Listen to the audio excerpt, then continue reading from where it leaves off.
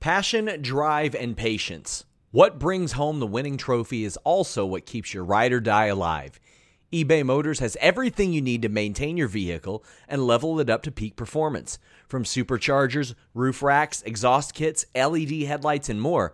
Whether you're into speed, power, or style, eBay Motors has got you covered. With over 122 million parts for your number one ride or die, you'll always find exactly what you're looking for. And with eBay Guaranteed Fit, your part is guaranteed to fit your ride every time or your money back.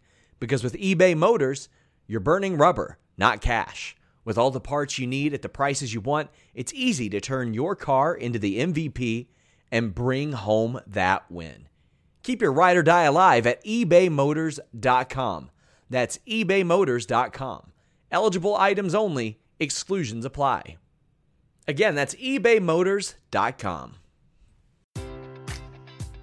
Enjoy all your favorite sports like never before at BetMGM. Sign up using code CHAMPION and receive up to $1,500 back in bonus bets if you don't win your first bet. When you register with BetMGM, you'll get instant access to a variety of parlay selection features, live betting options, and the best daily promotions in the business. And with BetMGM at your fingertips, every play and every game matters more than ever. Remember to use code CHAMPION and receive up to $1,500 back in bonus bets if you don't win your first bet. Place your money line, prop, or parlay bets with the king of sportsbooks today. BetMGM and GameSense remind you to play responsibly. See BetMGM.com for terms. 21 plus only. Virginia only. New customer offer. Subject to eligibility requirements. Rewards are non-withdrawable bonus bets that expire in 7 days. Gambling problem? Call 1-800-GAMBLER. Promotional offer not available in Washington, D.C.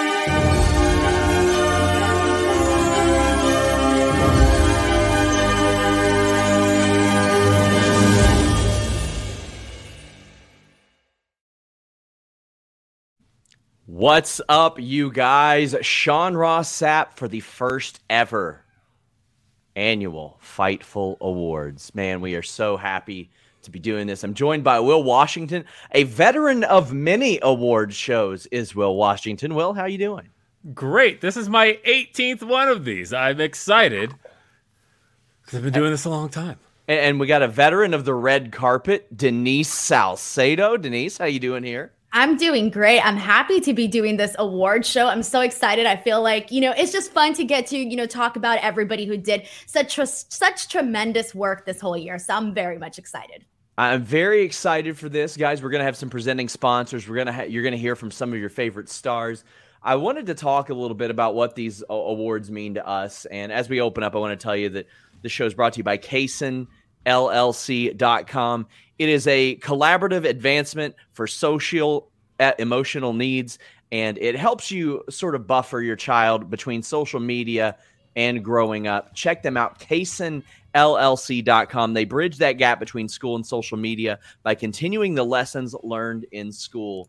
And you can find all the information on our presenting sponsors, which made this possible, in the description below. But I approached Will probably a couple months ago about doing an award show because I felt like it was time. Fightful Select had grown into not just the largest Patreon wrestling. It was like times 3, I think it was. So I saw that we had a very good educated base, and we had never really done awards before. But Will, it's something that you had done many times. And what I liked about this was you told me how much this actually meant to you that you would continue to do an award show.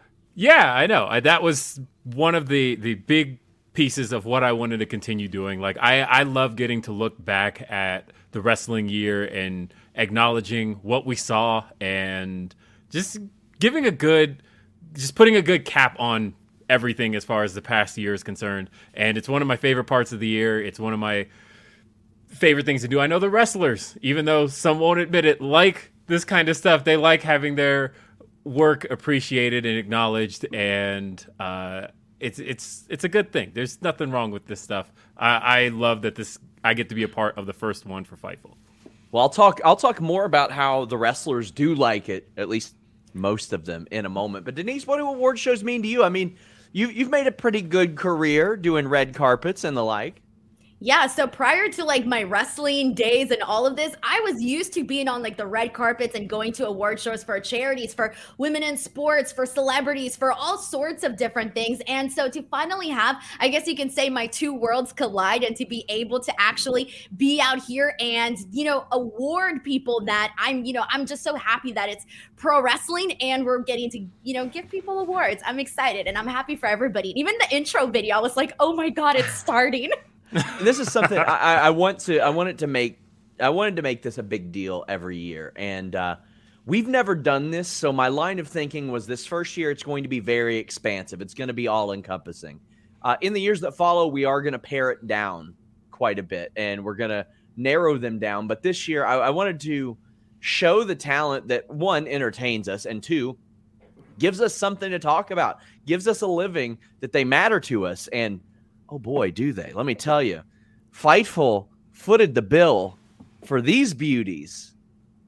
Look at that. Dang. Look at that. I can't pull it up close, but it's got our nice logo up there. This is a test one that Jimmy had made. It says, tallest person of the year to Sean Ross Sapp. Look at the thickness. Look at the vascularity on those. My God, I am so excited. I'm going to be taking a whole bunch of these probably to Royal Rumble, to AEW, Rep Arena. I'm going to be carrying them in on a damn dolly, but there are a lot of people that are very excited, and you guys are going to see some of those people that are excited about these. I'm ready to talk about some awards, guys. Let's go. I'm ready. This first award is brought to you by our friends over at WrestleLost. You can follow them on Twitch at twitch.tv/WrestleLost and Facebook.com/WrestleLost. What do you get when you put together a Brainiac with a Pauly Shore complex, a guy who loves to push people's buttons and has a dong cam, and an Amish guy who's easily angered and has a knack for technology? You get Johnny, a.k.a. The Brain, Drew, a.k.a. The Sniper, and Freddie, a.k.a. Triggered. They are the Nostradamuses of wrestling podcasts. WrestleLost.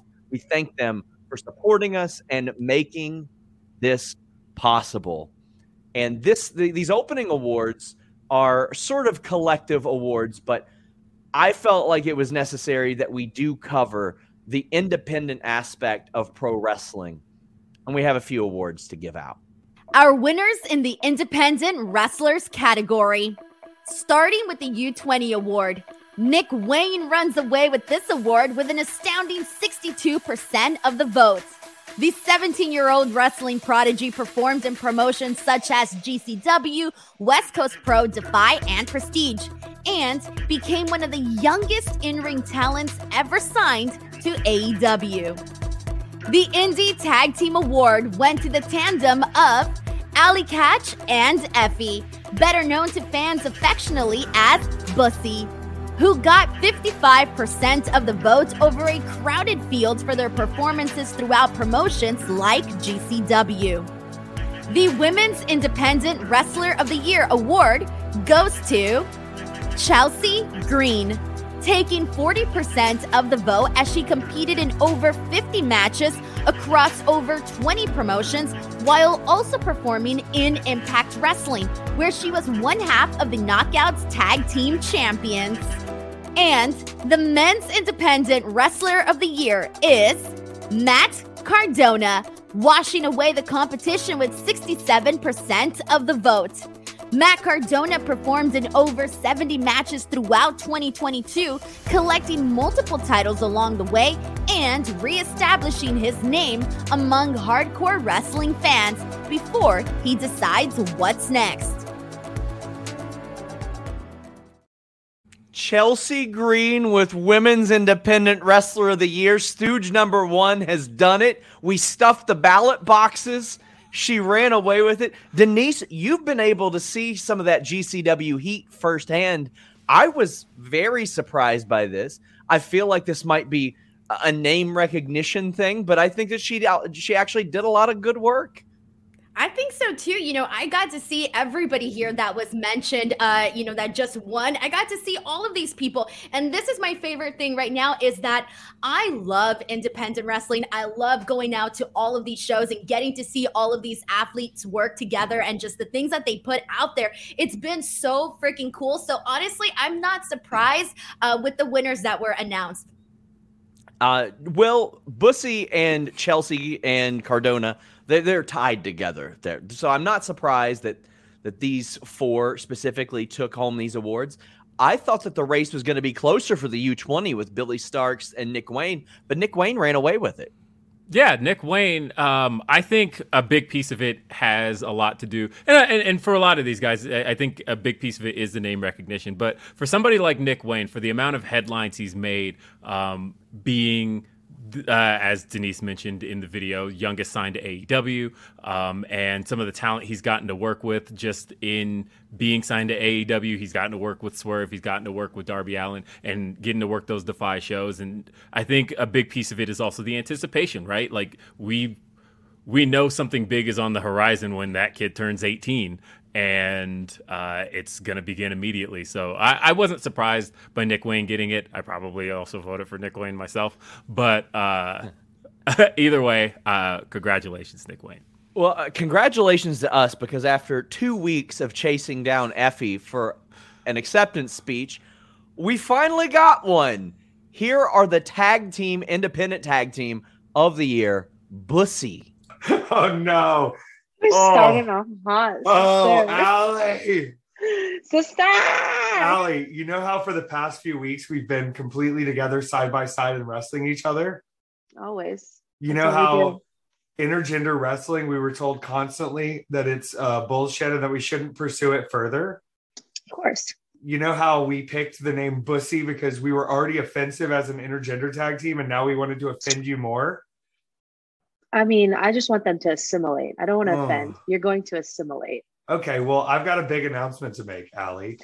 What is it? All of the work we did to try to push people away from us and be badass and gay and wild, it didn't work and they love us.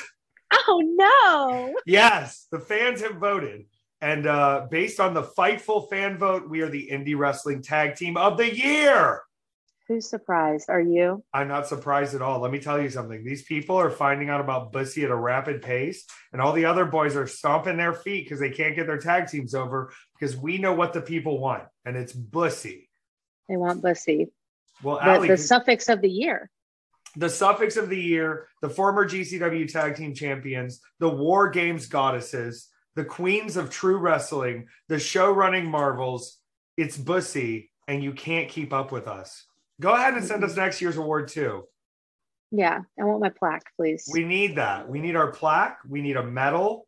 And we need you to admit that Bussy's better than the other tag teams. We don't have a belt, but neither do they anymore. So it's okay. Congratulations. We won. You're welcome. All right. You're welcome. Fightful. Thank you to Sean Ross Sapp for having us be voted for. You chose us. All right. I'm stopping it. That was awesome. They were wonderful. They were together like multiple times, and they're like, yeah, we're filming this. And it didn't happen. And not until I made threats to give the award to Jeff Jarrett and his guitar as Tag Team of the Year did they film it. But I also made another threat, and it was to give the award to Chelsea and Matt.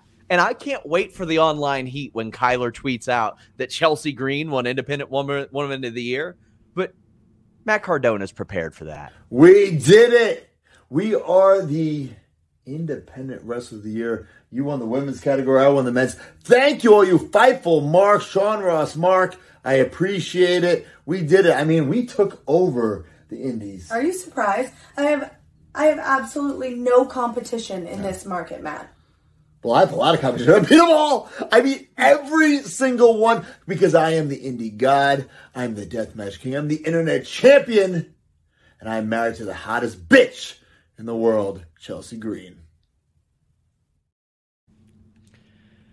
the independent awards. It's likely these will be condensed down next year, but very happy with how this turned out. We got some good people winning these awards. More than what we can say for the next one. The next one is presented by Red 5 Comics. Guys, make sure you check out Red 5 Comics. They're a Houston-based publisher producing cinematic-style comic book entertainment. Red 5 titles have been nominated for 3 Eisner Awards and 2 Harvey Awards. New titles this year include the vampire epic We Are Scarlet Twilight, and you can subscribe to their newsletter at red5comics.com for news, previews, and special discounts. Make sure you check out them in the description. We will be telling you more about Red 5 in a bit, but guys, there's one that's maybe not so fun to talk about, and it's Wrestling Story of the Year.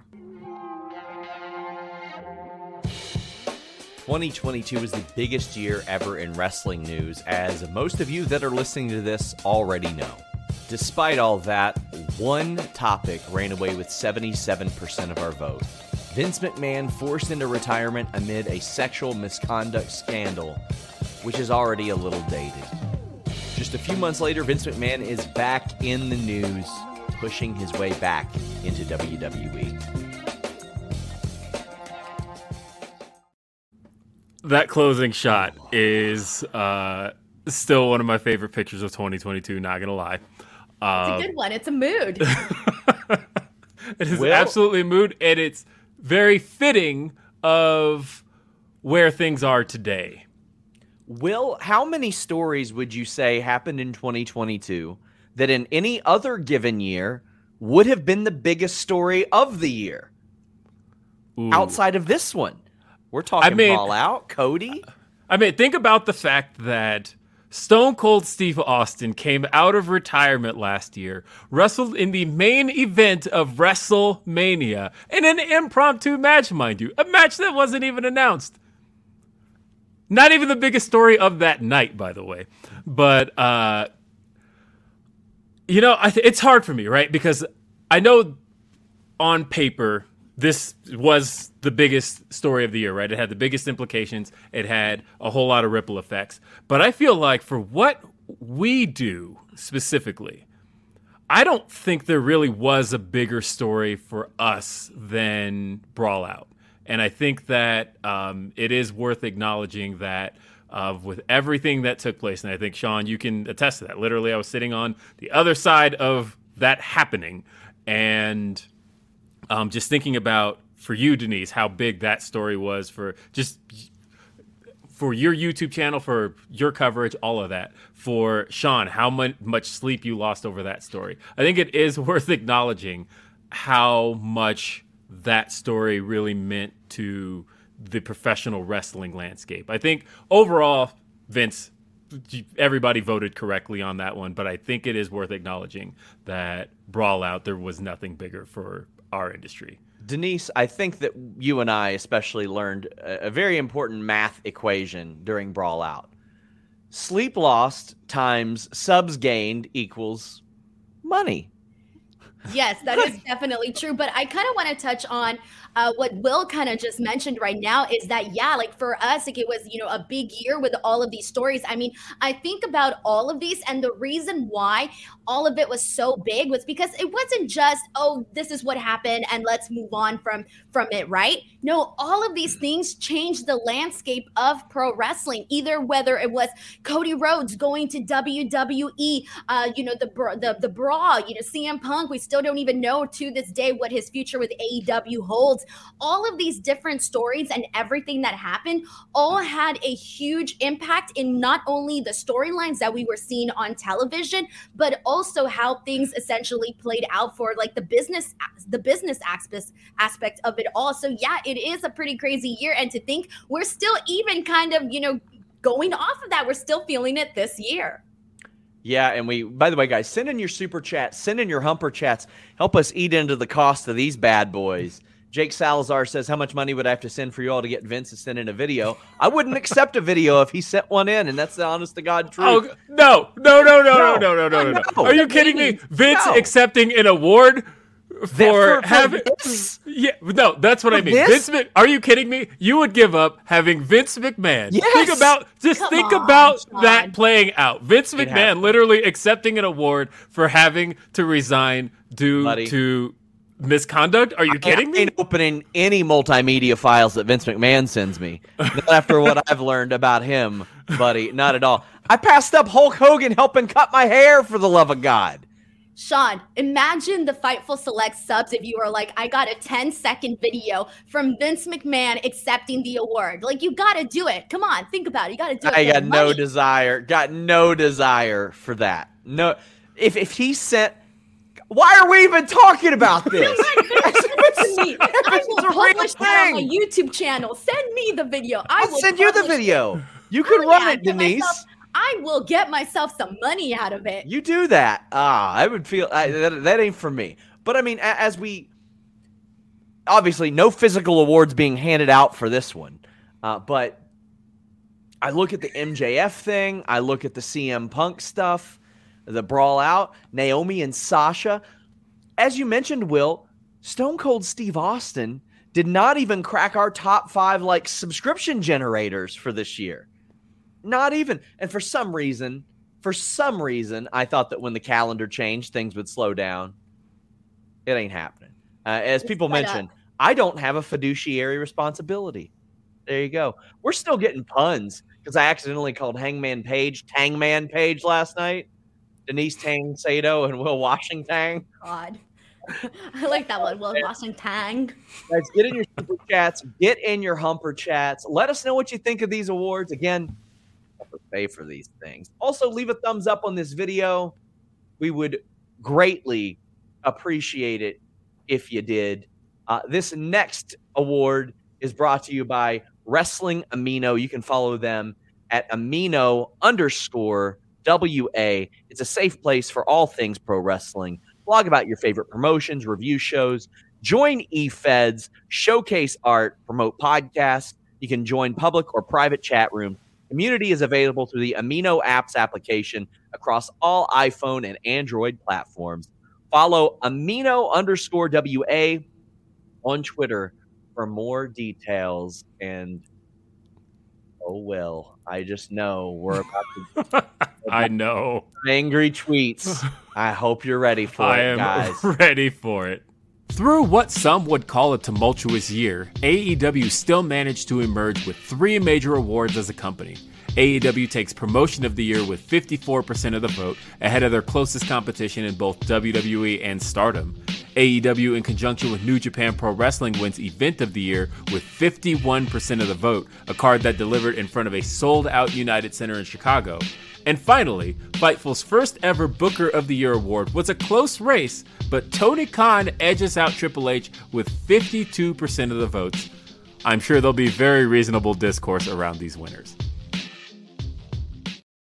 Denise, I can't wait. I can't wait for the Twitter discourse. First Chelsea Green, now AEW. Let's go. You know what? I'm here for the drama. I'm here for the tea. I don't even care.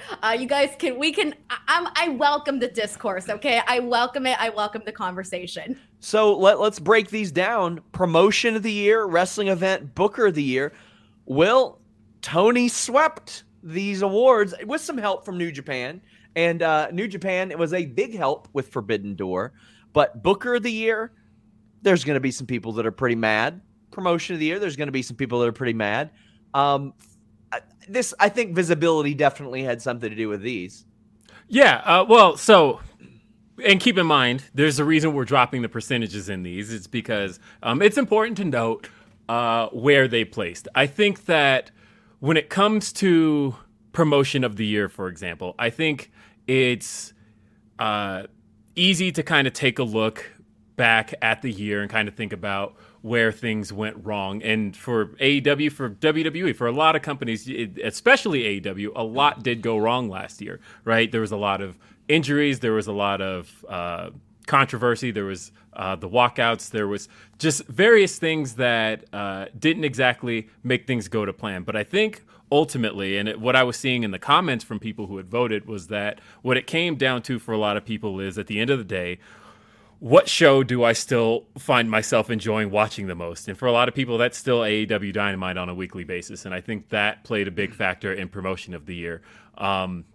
In terms of Booker of the Year, I do think that has a lot to do with visibility. I think that at the end of the day, Tony Khan is still extremely visible to people. And I think that he's still the most candid with people as far as being just available on a weekly basis and talking about kind of the processes that happen behind AEW. And I think that people just kind of had an attachment to that and feel like they know Tony more than they have gotten to know pretty much anybody else. I think with Triple H, it's just a matter of he hasn't had the time. Shawn might take that from him. Shawn Michaels is not business trained right now, so he is being very candid on these NXT calls that nobody listens to right now. He just he'll just blurt stuff out. I'm like, hey, it looks like Dijak is coming back, and he's like, yeah. We asked for him. We got him. He's coming back. I was like, damn, Shawn, all right. But I mean, the NXT product is one that it's not getting that many eyeballs on it. So therefore, I don't think it's not gonna reemerge to like NXT Black and Gold days to where Triple H probably would have won this award for years running had we had these awards, Denise.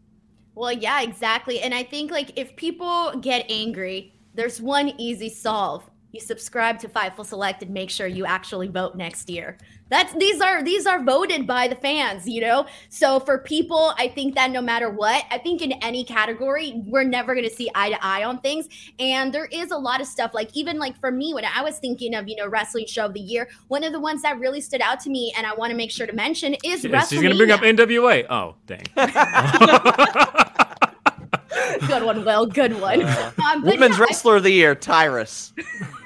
Hey, you know what? Whatever. But WrestleMania, for example, I thought, both nights I thought were truly phenomenal. And I do think that, they deserve their flowers for that show as well. I also want to shout out, Scott D'Amore. I think that he's done phenomenal work with Impact in so many of the matches. The way that they have built up Josh Alexander was absolutely phenomenal. So I feel like sometimes people think like, oh, just with Promotion of the Year and Booker of the Year and Show of the Year, I think people take that to mean that absolutely nothing good happened anywhere else, but that's not necessarily the case. AEW shined in the way that they had, like you mentioned, visibility, but the other word that I think has to be said here is consistency. There was a lot of really good stories, so much good stuff that I loved in terms of what we were seeing with MJF, with CM Punk, and so many others.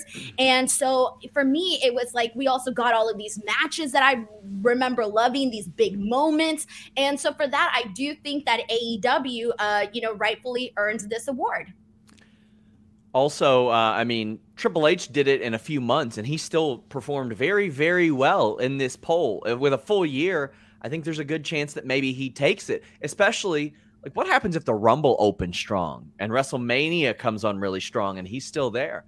I think that Stardom should have been a little more in the conversation of Promotion of the Year.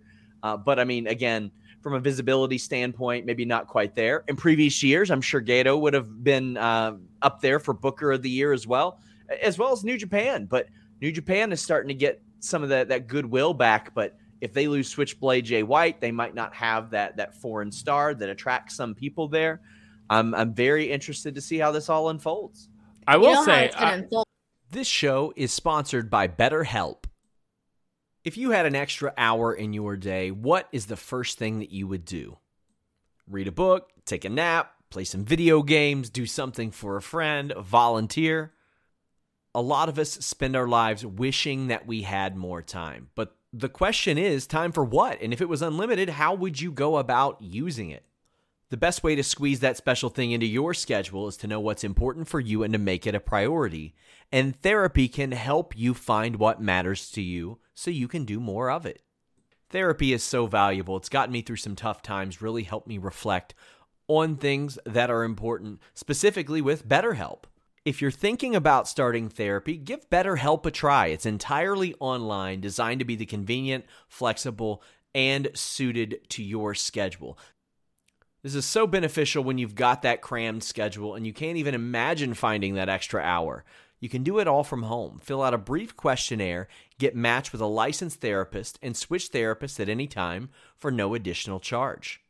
Learn to make time for what makes you happy with BetterHelp. Visit betterhelp.com/Fightful today to get 10% off your first month. That's BetterHelp, HELP.com/Fightful. It's so flexible and it can help you find that social sweet spot with BetterHelp. That's betterhelp.com/Fightful. Enjoy all your favorite sports like never before at BetMGM. Sign up using code CHAMPION and receive up to $1,500 back in bonus bets if you don't win your first bet. When you register with BetMGM, you'll get instant access to a variety of parlay selection features, live betting options, and the best daily promotions in the business. And with BetMGM at your fingertips, every play and every game matters more than ever. Remember to use code CHAMPION and receive up to $1,500 back in bonus bets if you don't win your first bet. Place your money line, prop, or parlay bets with the king of sportsbooks today. BetMGM and GameSense remind you to play responsibly. See BetMGM.com for terms. 21 plus only. Virginia only. New customer offer. Subject to eligibility requirements. Rewards are non-withdrawable bonus bets that expire in 7 days. Gambling problem? Call 1-800-GAMBLER. Promotional offer not available in Washington, D.C. Right?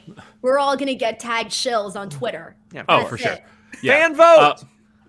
I will say that I did like seeing some of the appreciations for like Rossi Ogawa, right? Because I feel like Stardom over the last year has really increased its presence amongst fans in general. I feel like Stardom had probably its best year ever last year. And I think that's a testament to how well it's been booked and how well it's been almost marketed to outside fans. And I think their growth is astounding. And I'm glad to see that Rossi did get some recognition in that poll.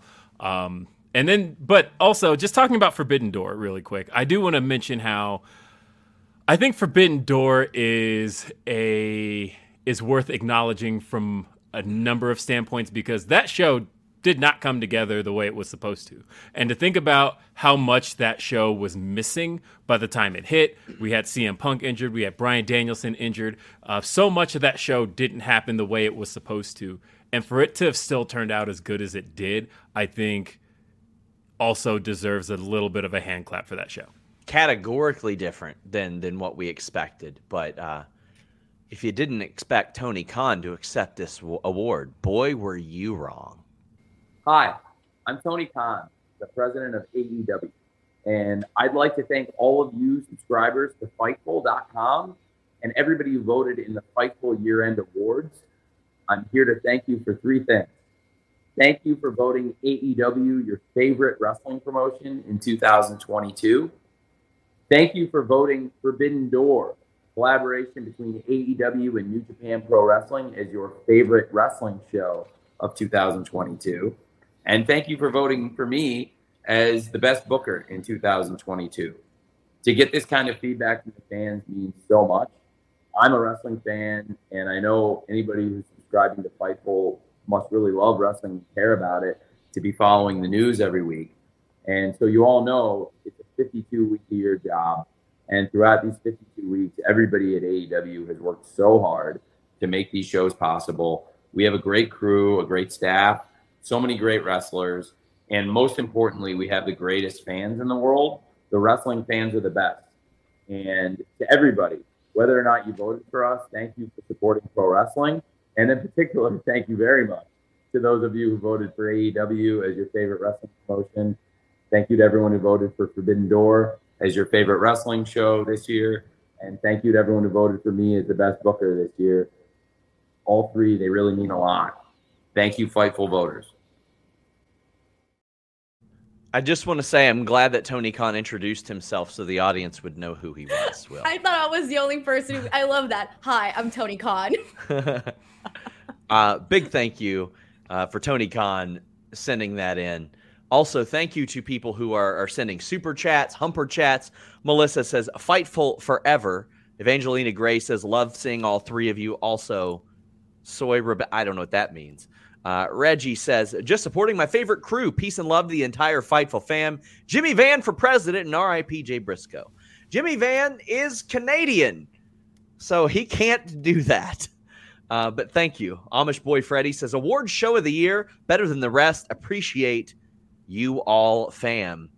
Ian Hunter says the award winner for best wrestling news site is Fightful. Thanks for what everybody at Fightful does. The best $7.91 a Canadian can spend. Sorry about the conversion rate there, but Fightful Select is still worth it. Pro Wrestling Podcast, who you're going to hear more about, says God bless Fightful. Chris Rain says, if you don't vote, then you can't complain. Well, you shouldn't complain. You know what I say, guys? Vote or die. Vote or die. My good personal friend, Diddy, follows me on Twitter, so I'm just adopting the vote or die strategy.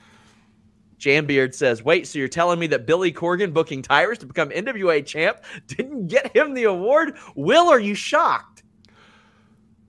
Look, I think I've caught enough flack for giving NWA shit this week. They were snubbed. They were snubbed.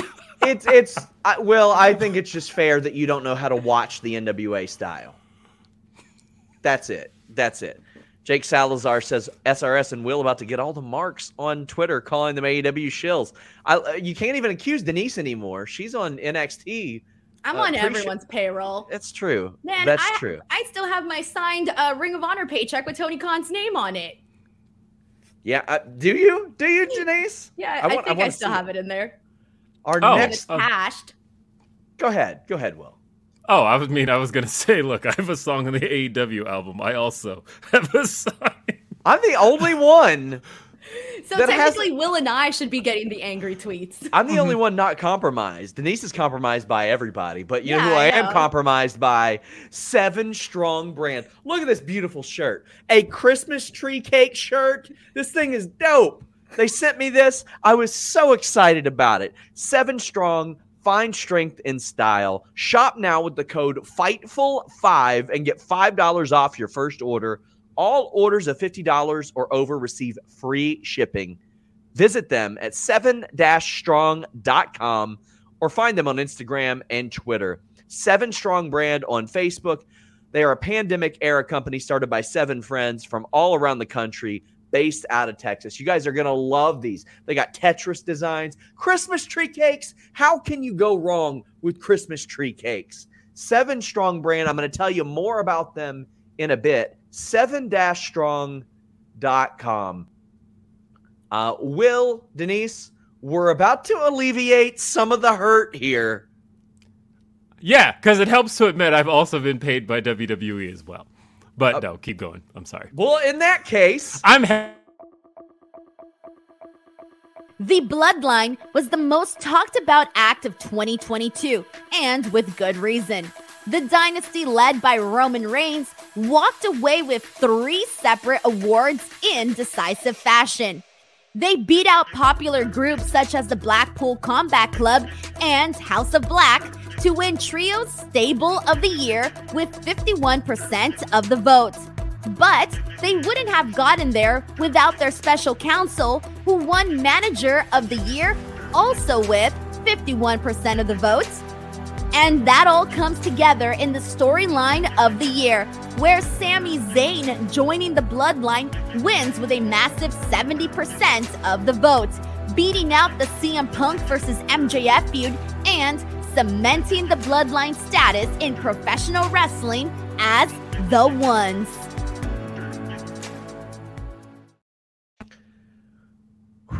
I feel like, Will, as we'll start with you, it is important to note that I did reach out to WWE for acceptance speeches and stuff, and there are some people that wanted physical awards, but Paul Heyman sent in a text acceptance in which I said, hey, you guys won 3 awards, and he said, as we should, with a we the one emoji finger pointing up in the air.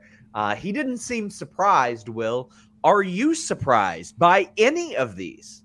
No, I think that this was all deserved. I think that when you think about what the Bloodline has been able to accomplish I met a stranger during Royal Rumble weekend.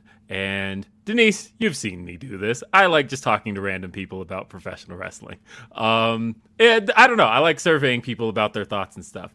And this guy told me that he was of the belief that the Bloodline is the greatest act he's ever seen in his entire time of watching professional wrestling. And I thought that was such a fascinating take. And this was back in January, by the way. This was pre-Solo Sikoa. This was pre-Sami Zayn. This was literally just Roman Reigns, the Usos, and Paul Heyman. And just thinking now on how much further than that they've come. No, this is probably one of the biggest things WWE's been able to pull off in a very, very long time. They have made so much matter in a way where, like, think about where Roman Reigns is at in his career. Roman Reigns is about to be 38 this year, right? Roman Reigns has been around 10 years. He very well, now granted, there would have been a lot of controversy, but he wasn't necessarily in a position to need to have to start anything terribly new. The Usos already had a ton of tag team history behind them. And yet the fact that they were able to start this and add to it, I think, is a testament to what they've been able to accomplish. And it's a big deal. I think the Bloodline is the biggest act in professional wrestling, easily. Denise, I'll tell you what I love about these 3 awards.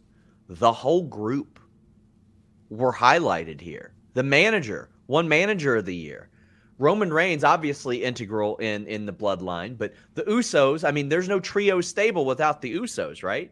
And then you add Solo Sikoa. Well, then on the flip side of that, Sami Zayn is largely responsible for winning Storyline of the Year. If he doesn't have those performances, I don't know. I mean, MJF and Punk was really the only other thing in the running, and it wasn't close as far as a storyline goes, maybe a feud. But you've got Roman Reigns, who is helping, I wouldn't say make, but reestablish and reinvigorate people who have been in the business for over a decade. It's really fascinating how this has worked out, and it's transitioned from regime to regime, Denise.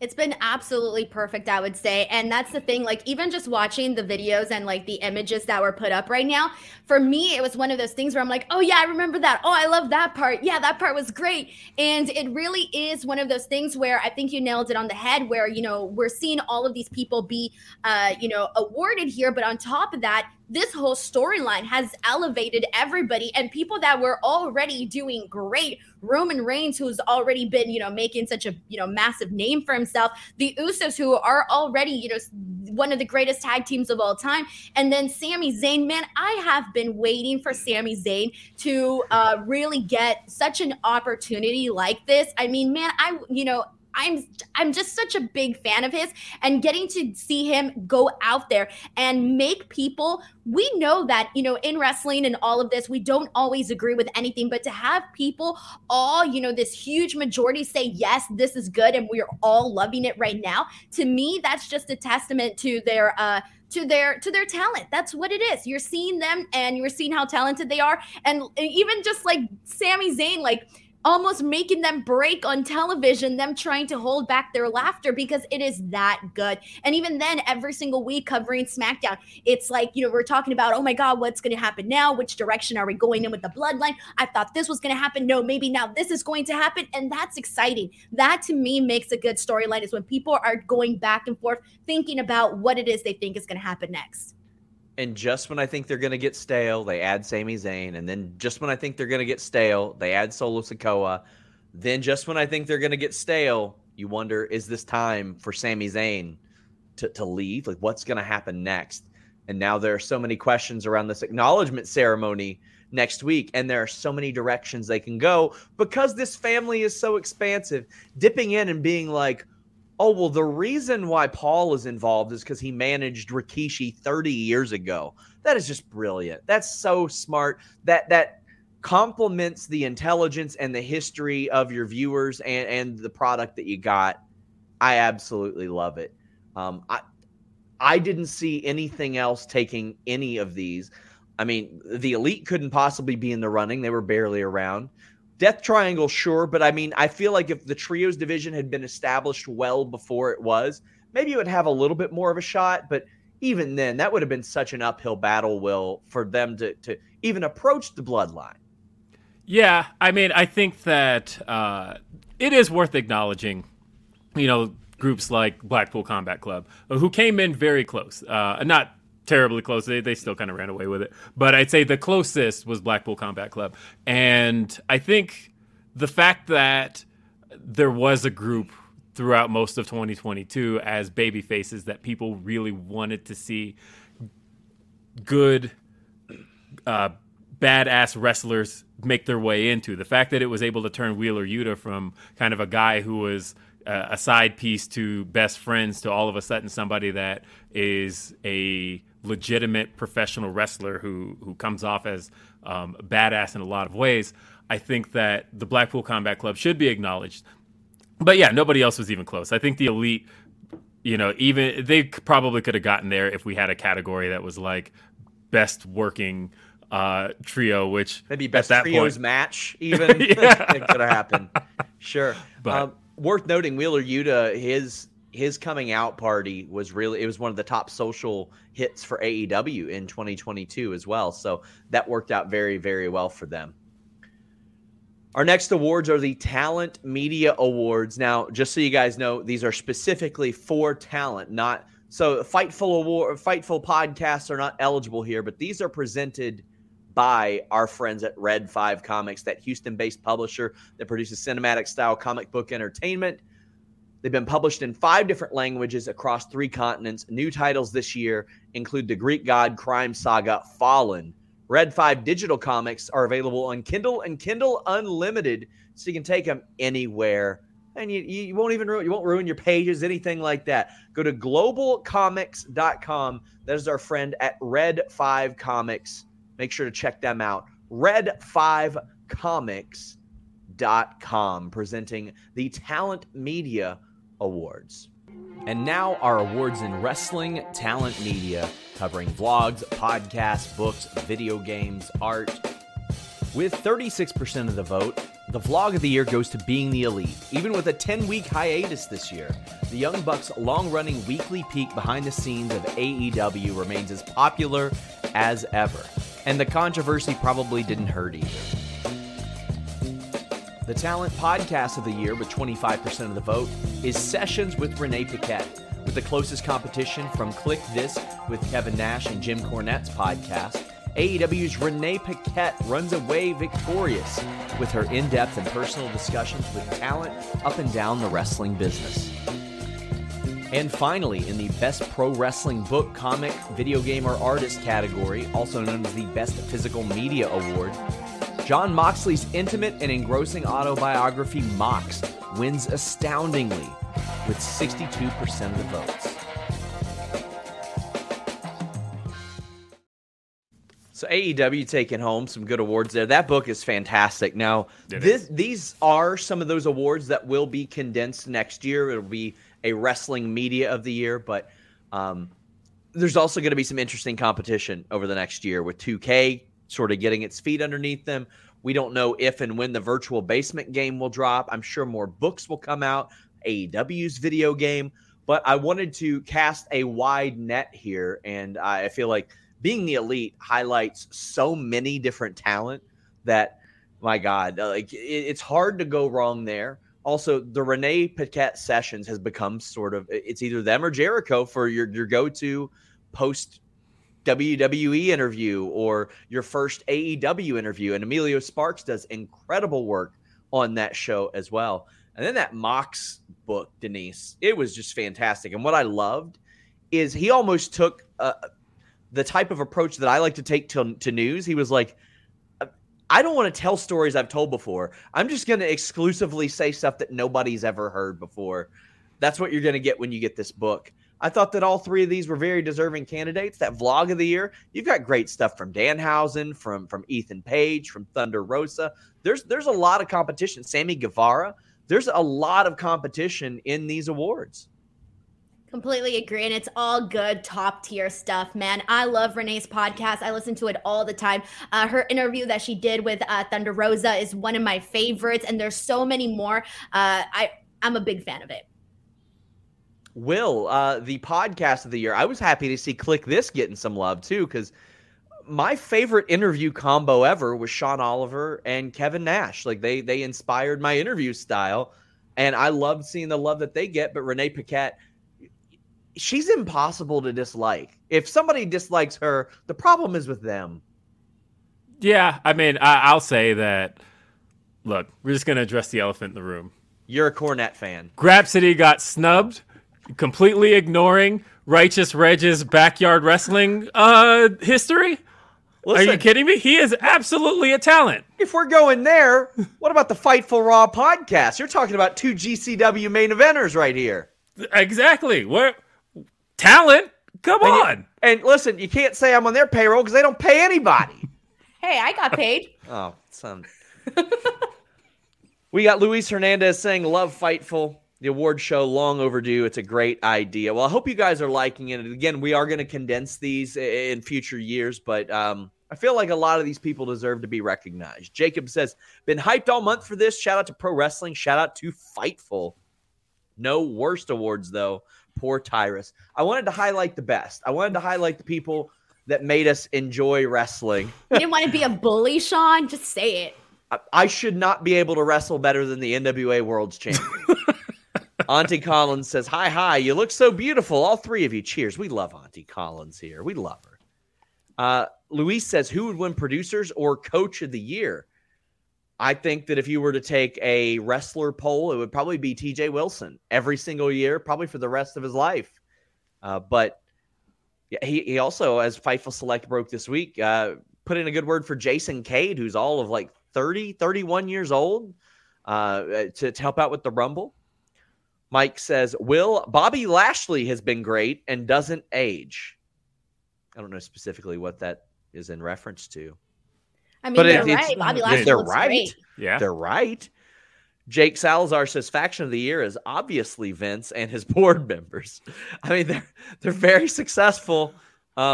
I'll give them that. I know. It's like that episode of Nitro where the NWO took over and made it NWO Nitro, except the next week it stayed NWO Nitro, and that's just what's happening going forward. Yeah, I think so. We've got Becky saying Mox's book is amazing, especially the audio book. Have you checked out the audio book, Denise? I've never listened to an audio book ever. Ever? No. Wow. I don't know. I have to figure it out. I mean, honestly, especially when you're thinking about like an autobiography, it's really just like listening to a podcast and just hearing people tell the best of their stories. It's great. Sure. We also have. I recommend Mariah Carey's, by the way. Oh, I'm sure you do. She sings at multiple instances during the during her autobiography. It's great. Mariah Carey is not sponsoring this show. No, she don't have to. I'd pay her to talk about her. Ryan says, had a rough day today. Really needed this show tonight. Thank you all for doing this. Tons of fun. Denise, go on Renee's podcast. It'd be so fun. I'm sure. Oh my God, I'd be so nervous. I'd be like, teeth chattering. Pro Wrestling Podcast, who we will hear from momentarily, actually. We will, we can go ahead and tell you guys. The next award is actually brought to you by our friends at the Pro Wrestling Podcast. Don't forget to tune in every Wednesday and Friday for their Dynamite and SmackDown Rampage watch-alongs. Every Tuesday, he does his opinion, where he brings in all type of wrestling content creators. They discuss, debate the week of wrestling. Also does original content like Weird Wrestling Fan, WWF, where you talk about wrestling otaku, which I'm glad people are at least getting their content off doing that. Our friends at Pro Wrestling Podcast, you can check them out at the PW Pod, but they also sent in a super chat that says Tyrus is the future of the NWA. Oh, I mean, if tomorrow is the future, sure, that's not wrong.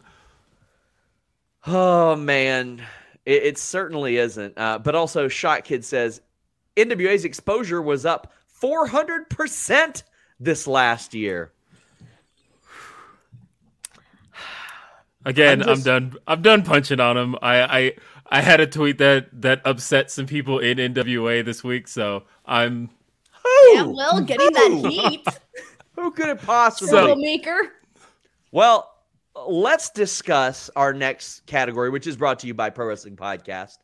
Women's Best on Promos. Now, to me, it is largely a two-person race between Becky Lynch, Dr. Britt Baker, DMD. I think there are other good promos, but I feel like Bayley's weren't. First off, she wasn't around as much this year, so that doesn't help.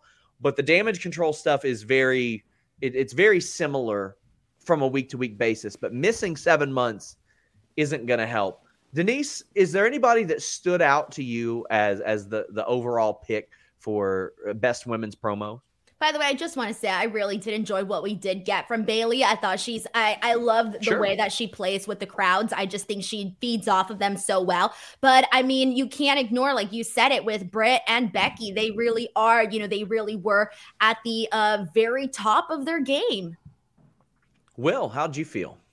Yeah, I was kind of all in on Becky for a number of reasons this year, promo-wise. I feel like she got to do what a lot of people don't get to, which is she got to play both heel and babyface this year. And in doing so, I feel like we got to see the best of both worlds from her. We got to see her really deliver her best babyface promo post-comeback this year, I think, that she's ever had. Actually, it wasn't the post-comeback one. It was the one right before she left with the shoulder injury, the one after SummerSlam. Very, very good promo. But she also had some great heel promos that followed WrestleMania after losing the title. And I think we got to see that she has an ability to control the crowds with her mic work on both sides of it. And that's, we look at the nominees, whether it's female, whether it's male, a lot of people haven't gotten to have those opportunities, but Becky's gotten to show us both. Let's take a look at the winner. The winner of Fightful's Women's Best on Promos is Dr. Britt Baker, DMD.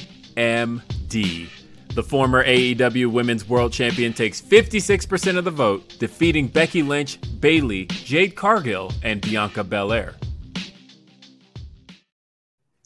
Will, you just know she is putting this right next to her doctorate. Probably gonna replace the doctorate. Dr. Britt Baker, DMD. We got to see a little bit more out of her because she ended up playing, I would say second fiddle to Jamie Hayter at times. And we got to see how that sort of changed. We got to see a little more range out of her. How did you feel about Dr. Britt Baker, DMD, emerging with the victory? Oddly enough, if this were like 2021, I think that would have been more. I feel like she got more of the spotlight, but I feel like a lot more of the AEW women's division had more time and spotlight than Britt this year. So that was kind of why I leaned more toward Becky, but I get it. I get that Britt Baker is really just associated with the stick. She is somebody that you can count on to give you a good promo, give you good crowd control. She knows how to get under your skin. She's doing it right now as people see as they want to hear more from Jamie Hayter, and she cuts them off. Like, she knows exactly how to play that role. She's very good at it. So it didn't surprise me. She is somebody that people very much associate with the mic. She developed a reputation there already. So anytime you know that she's going to be cutting some sort of promo, to be waiting to expect something good. Mm-hmm. We've got Jake Salazar saying the Fed Boys on you tonight for this one, Sean. You know who the Fed Boys can be on? Over 100,000 votes in total for the Fightful Awards is who they can be on. Plop down your $5, vote or die. Chris Raines says DMD and spent a good chunk of change doing that. I greatly appreciate you. Janebeard says both Will and Sean are wrong. The true show that got snubbed was the NXT Pun Show Karaoke Impression Show with Alex and Kate. Well, Alex ain't a wrestler, even though Jake Salazar says he's out here being scripts and having to do a review show immediately after.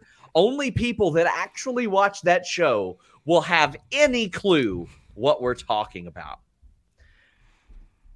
F. Stardust says, hoping Jeff Hardy wins Most Improved in 2023. I don't know if that's a shot or a legitimate thing, but either way, we're wishing the best for Jeff Hardy, sending our love to him, absolutely. But women's best on promos, we go right to men's best on promos. Who are your leading candidates here, Will? When I say men's best on promo, who are the first, I want to say 2-3 names that stick out in your brain? MJF for sure. CM Punk. Yes.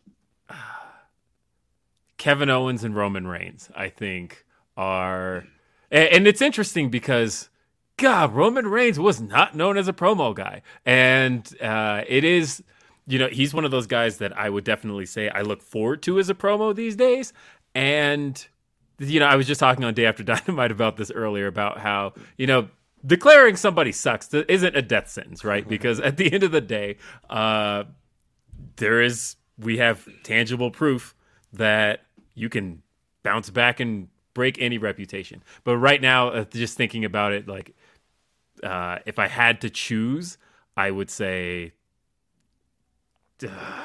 Roman. He makes the most of every word that he says, and it's so funny because we say he didn't used to be a great promo. I think that after This Is My Yard now, they started to realize, okay, I think less is more with this guy. And they were like, let's limit what he's saying, because if he's out here cutting a promo and whining for 15, 20 minutes, well, that's not very conducive of a babyface. But anybody that saw his rare FCW promos where the interviewer's like, you showed up late, and he goes, what, did you have to be at the dollar store or something? Like, what's the big deal? Like, you saw that he had that in him. Denise, another big one, obviously, MJF. Now, a lot of people say that he goes after low-hanging fruit, all that good stuff. Guarantee you, a lot of those people, I don't like to generalize, are going to be giggling and laughing if The Rock comes back and calls Roman the tribal queef or something on Raw. We know it's happening. Where do you stand on MJF? Do you think he's low-hanging fruit? Do you think he's good, or do you think there's a good mixture in between? I think people exaggerate when they pretend to be offended or insulted by some of the things that MJF says. I have loved all his promos. I find them all freaking hilarious. And the number one thing that I have said about MJF and why I like his promos so much, especially the ones that he did with CM Punk, William Regal, and there's so many, right? But I like that he works you into a story. He's not just going out there and yelling words. He builds up, and that has always been one of my favorite things. I mean, I was there for that pipe bomb that he did in the first LA Dynamite show that they did, and I still remember like the electricity in the room. And I've been going to wrestling events all my life, and for this to be like one of the craziest moments in terms of like moments in general, but also moments in terms of a promo where the crowd got so crazy like that in terms of reacting, it was nuts. And I just think that MJF definitely, to me, hands down, he's my pick in this category. But if not, it's also CM Punk, because I thought that the stuff that he did was phenomenal. I mean, just a lot of good back and forth there. Sometimes you don't know if what CM Punk is saying is a promo or if he's just mad, and I like it. Like, I mean, I don't like what he did before Brawl Out. I think that was I didn't feel like that was a very good thing to do, but... The Gripe Bomb. The Gripe Bomb. Yeah, objectively, he's one of my favorite performers to watch. And with MJF, the way that I've always put it with him is, if you just exist or he's annoyed by you, it's going to be, LOL, your mom, you're dumb. But if he hates you, he's going to be like, hey, remember when your dad left you? And by the way, you're the reason your dad left you, and that your mom's miserable. And by the way, I'm going to go bang your mom and beat you in a wrestling match after that. Have fun. Like, it goes a little bit deeper. Well, exactly. We've got a 2-for-1 here. The Fightful Award winner for Best Men's Promos goes to Maxwell Jacob Friedman, MJF. He defeats the likes of Eddie Kingston, CM Punk, Roman Reigns, Jon Moxley, and Kevin Owens with a sound 61% of the Fightful Select reader vote.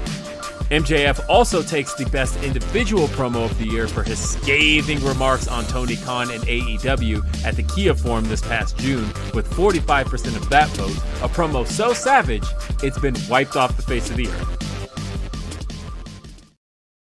Completely wiped off the face of the earth. You can't find that promo anywhere, and if you post it anywhere, your channel gets flagged. Like, it's gone.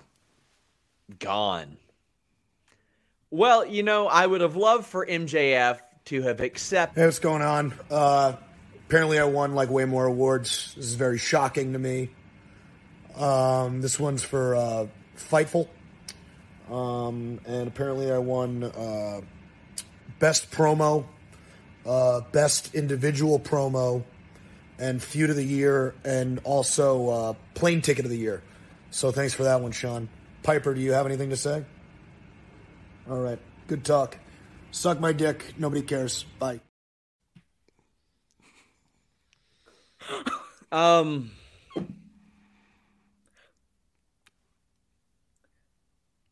Maxwell Y'all caught Jacob, that, right?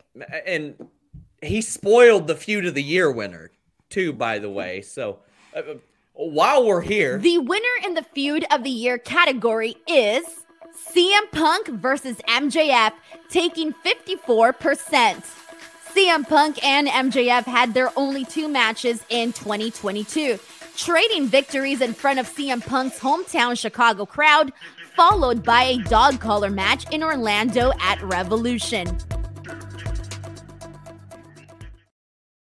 I don't have any respect for people who spoil things. I think it's a terrible thing to do in life. It's a terrible thing to do for anything, but especially an awards show. MJF won Best Individual Promo, Denise, for the promo that you specifically mentioned. He won Men's Best on Promos, and I guess he gave himself an award for Best Plane Ticket, which he's yet to come out to confirm or deny. He refuses to. I can confirm it. You two can confirm it too. You guys saw it. But Best Feud of the Year with CM Punk. Denise, we talked about the promos, and also I think it was important to mention Eddie Kingston cuts a hell of a promo, but I feel like he wasn't prominently featured enough to probably get there. Denise, Feud of the Year, CM Punk and MJF, even though we probably could have gotten a lot more of that, it still took the win. Look, man, MJF and CM Punk had absolutely everything that you can ask for. They were the toast on butter. They were the pepperoni pizza. They were everything to me. I loved how this became so.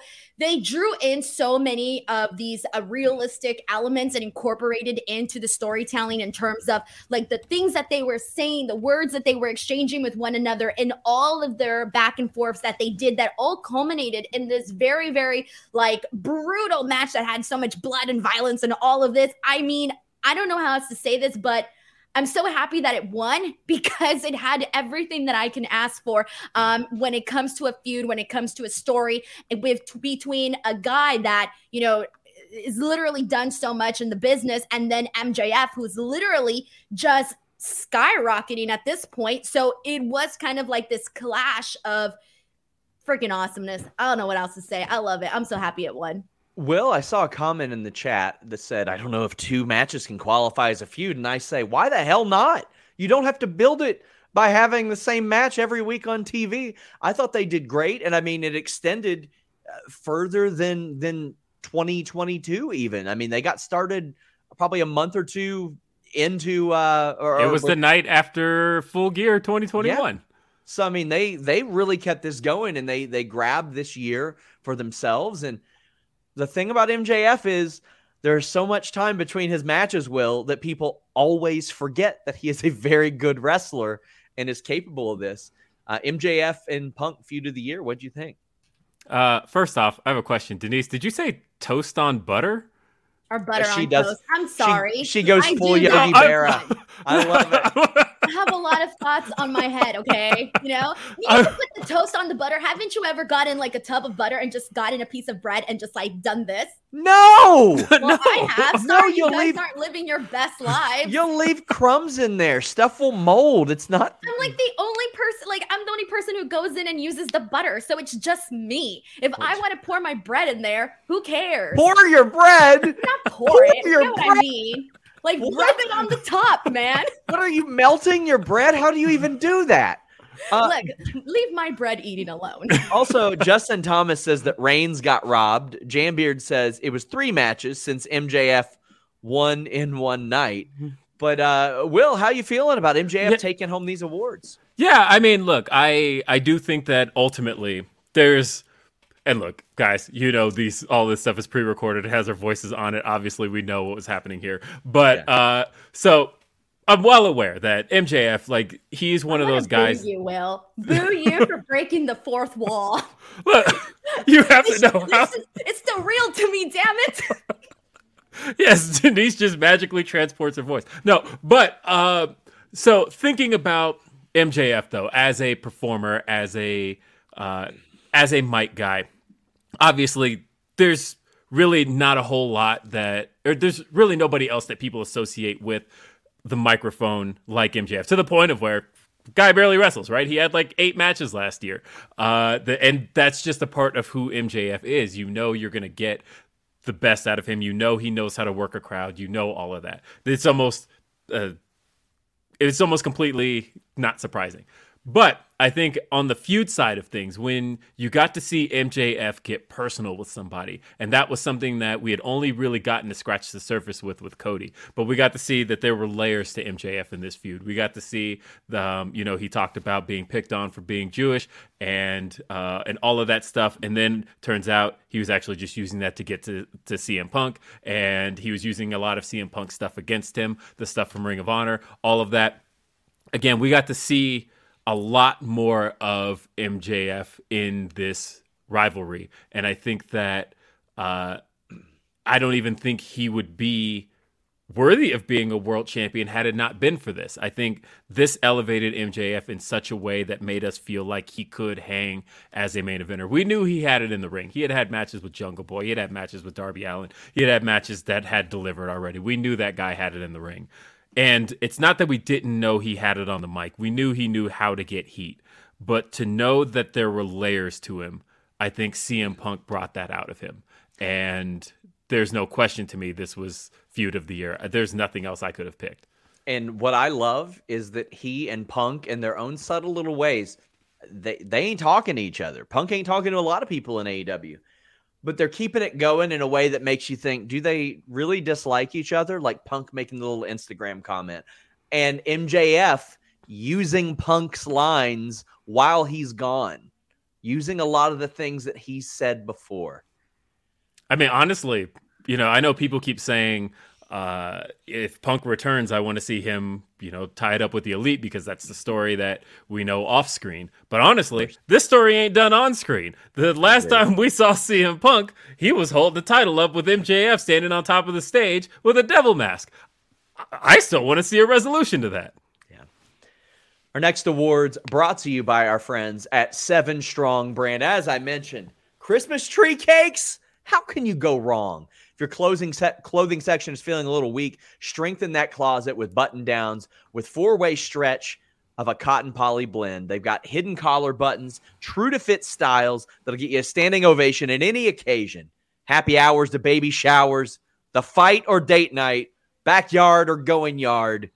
They got matching adult and youth styles, women's tees, unisex tees, hats, and hoodies. No matter the day of the week, 7 Strong has you covered as an apparel company that's every day for everyone. Follow them on Twitter at 7 Strong Brand. And, of course, go to 7-strong.com. They have great, fun designs over there. The fabric is fantastic. Like, I wish you guys could see up close. This is so comfortable. And they all look great, too. 7 Strong Brand. We thank them for being a major presenting sponsor. And again, check out the info in the description below as they present our next awards. And one of my favorite thing about these awards, guys, is the parity we've got here. We've got WWE. We've got AEW. We've got the Indies. AEW's been cleaning house the last few, so let's see what we got next. Adrenaline in my soul. Both of these awards for Cody Rhodes. In one of the most shocking news stories of 2022, Cody Rhodes' return to WWE at WrestleMania was so monumental, it took 2 awards. It wins Moment of the Year with 50% of the vote over a very large field, and also takes Return/Debut of the Year with 59% of the vote, soundly defeating its closest competition in the returns of both MJF and Bray Wyatt. Will, this is one of those rare instances where again, this will likely be condensed next year. And I think that this winning both awards is a good example of why we will likely combine this into just an overall moment of the year. But Cody Rhodes was a guy that was very polarizing. In fact, when I first got the news story of Cody Rhodes leaving AEW, somebody was telling me, they're like, oh, shit's about to hit the fan. And I said, is it good news or is it bad news? And the person, actually 2 or 3 people said, depends on who you ask. And I just remember me and John Alba simultaneously went, it's about Cody Rhodes. It's got to be about Cody Rhodes. He was so polarizing. That isn't the case anymore, Will. No, it's not the case anymore at all.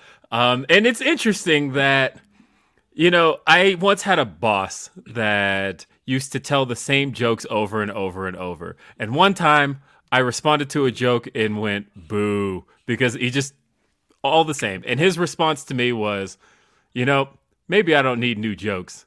Maybe I just need a new audience. And I think about that line all the time, right? Because that's kind of what Cody Rhodes did, where it wasn't so much that he needed to change any of the material. It was, I just need to do it for somebody else. Buddy, when Warner went to him, Time Warner or Warner Brothers were like, how can we keep you? And he said, it's just time to leave the territory, is what we reported on Fightful Select. Well, I don't think you could be more right there. That's exactly what he thought. Yeah. And this was huge, right? I was in Atlanta when I heard about this. And of course, everybody around there had various ties to Cody in some way, shape, or form. And so it was just kind of a very mind-blowing thing. And I remember everybody was saying the same thing, which was, oh, you know, negotiation tactic. No way he actually leaves. There's no way he's jumping ship. This is a company he helped found. No way. To which I always say, guys, there's always smoke to the fire of free agency. But Cody Rhodes, a free agent, as TNT champion, that was already monumental enough. And, you know, even Cody himself was saying in that last promo where he name dropped you, Sean, he was saying, you know, there's nothing I want to do more than be out there in front of those fans under those lights. And then he was gone. And never came back. And it was like, there was all this speculation for months. I remember talking to Andrew Zarian about it. And, you know, the question was, how is he going to come back? Are we going to do smoke and mirrors again? Is he going to be Stardust? What are they doing? And I had said to Andrew, I don't think Vince McMahon paid to have Stardust back. I don't think Vince McMahon went out of his way to get smoke and mirrors back. I think Vince McMahon paid for the American Nightmare. I think that, you know, that is the shot, to be able to not only take an act, but take him full, like, guys, he didn't just take the music and the hair. Literally, Cody's gear that he wore at WrestleMania was done by Sandra. Yeah, but I mean, that gear he was wearing was made by Sandra Gray. Like, literally, he's wearing the AEW gear he debuted on television. Like, he took the entirety of the act, the music, the logo, all of that. That's something you rarely ever see. Cody Rhodes came fully intact. And well, I even posted, I've had people dunking on this tweet too. They're like, oh, is this you? Because I was like, I don't see how Cody can exist inside of the WWE universe because there's so much about Cody that's very not WWE. And you know what Vince did? He brought over Cody as just Cody. And it ended up making Cody feel refreshing because all of a sudden, here's a guy who just talks to you like you're a human being, who just talks to the crowd like they're intelligent, that they understand things, and nobody else on the roster was doing that. Literally ask them what they want to talk about, for the love of God. Denise, this was Cody leaving AEW and headed towards WWE. That was very fun for me to cover. Those were fun stories to break. And to me, it was there's a distinct turning point after WrestleMania. Like, once Cody showed up, I was like, okay, this is cool. But then when you got Vince wrestling, I was like, You got the Vince scandal. That sucked. Brawl Out sucked to cover. The MJF thing sucked to cover. Sasha and Naomi really sucked to cover. There was a lot of things that weren't fun. This was fun. This felt like competition. This felt special. And to Will's point, Denise, I feel like it was very important that WWE show people in AEW, hey, if you come over here, we're going to do right by you. And that's before a regime change where you would actually believe them too. How are you on this? Because I know there are going to be some Bray Wyatt fans that are a little pissy in their pants over this. But I feel toss to me the Bray Wyatt handling situation. But I do want to take a second here and talk about the thing that I mentioned earlier was a lot of these big news stories that happened really changed a lot of what was going on with the landscape of wrestling at the time and even moving forward. And the big thing with Cody Rhodes jumping ship to WWE was that it changed the perception of things, because before that, we were just seeing it go one way. It was just WWE to AEW. And for it to be Cody Rhodes, it just meant a lot more. And I remember like that day, even leading up to the moment, being in the venue for WrestleMania, and everybody, like, it was one of those things where you knew it was going to be Cody, but at the same time you were like, man, like, whoa, like you don't really know until it actually happens, right? And I remember that reaction. And now here's the thing, I was in the press box, and for the most part, like, the press is more, we're not going to be hollering and screaming like if you are in the in the crowd, right? Yeah. But when Cody Rhodes came out, it was this reaction from everybody where it was like, oh my God, it really is him. Even though the speculation at this point was so high. I mean, we all pretty much knew it, but it still garnered such a massive reaction.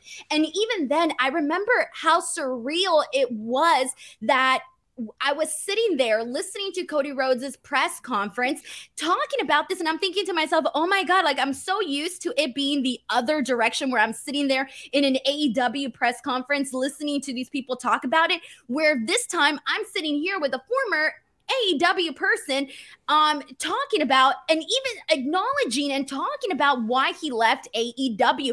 And I was just sitting there like with all these thoughts going on in my head, and it really just kind of goes to show a little bit of how fast things move in the wrestling world. Like, 1 second you think this is happening, no, the next thing this is happening. And I think it just handed WWE a silver platter with Cody Rhodes. And I mean, there's still so much more that we could get into, the Hell in a Cell stuff, everything that he did with Seth Rollins, but we're going to pick it up there again. That was absolutely up there. The reveal, I thought the injury reveal might get moment of the year. And I also thought that Bray Wyatt probably could have won. Honestly, Bray Wyatt could have won either one of those two, but I feel like his usage or lack thereof that followed probably hurt a little bit. Like, if they came in and set the world on fire, like, there was a lot of excitement for the LA Knight feud. And now we're just like, all right, what are they going to do? They're going to turn off the lights and do some neon stuff. What's going on here? We're back to the goofy lighting. I feel like specifically Cody Rhodes did the right thing for his career. And there was a lot of unresolved stuff in AEW I still wanted to see. I thought him and the Elite would have been nothing but money. I felt like there was a way to go back to MJF as well, but I think that he earned this, although Jake Salazar says Jeff Jarrett robbed again. Jeff Jarrett, I think, has been good in AEW. I've really enjoyed him. Yes.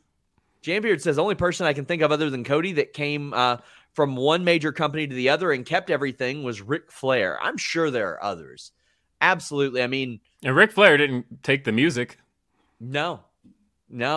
Chris Rain, he took the belt, though. Yeah. Chris Rain says, I do hope we get to see MJF and CM Punk continue. A reminder, guys, we are simulcasting on twitch.tv/FightfulGaming. Make sure you subscribe over there and subscribe to FightfulSelect.com. Best $5 in the business. We talked about the regime change. I'm working on Inside the Royal Rumble 3, which is a collection of Royal Rumble stories. This year's is just about how messy last year's was. In front of the screen, behind the scenes. It was a nightmare. Fightful Select subscribers will get that early. It'll be out next week for everyone else. Plus, you get exclusive news and over 30 shows a month. Jake says that Denise needs to be on a watch list for pouring her bread. Watch. Someone's going to try it. They're going to have a great time. Man, I'll tell you who will be watching you. Everybody.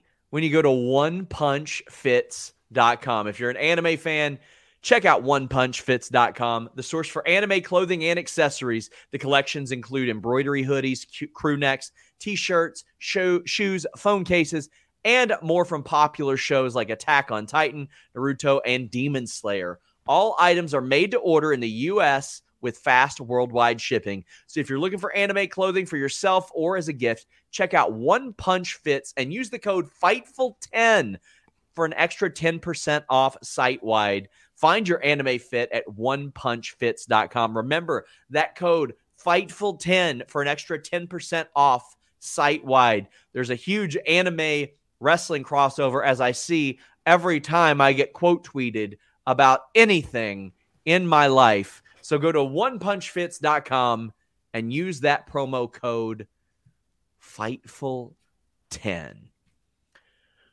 Well, we've got a couple of, or a few awards that I'm very excited for because some of them are staples of wrestling awards, but some of them aren't.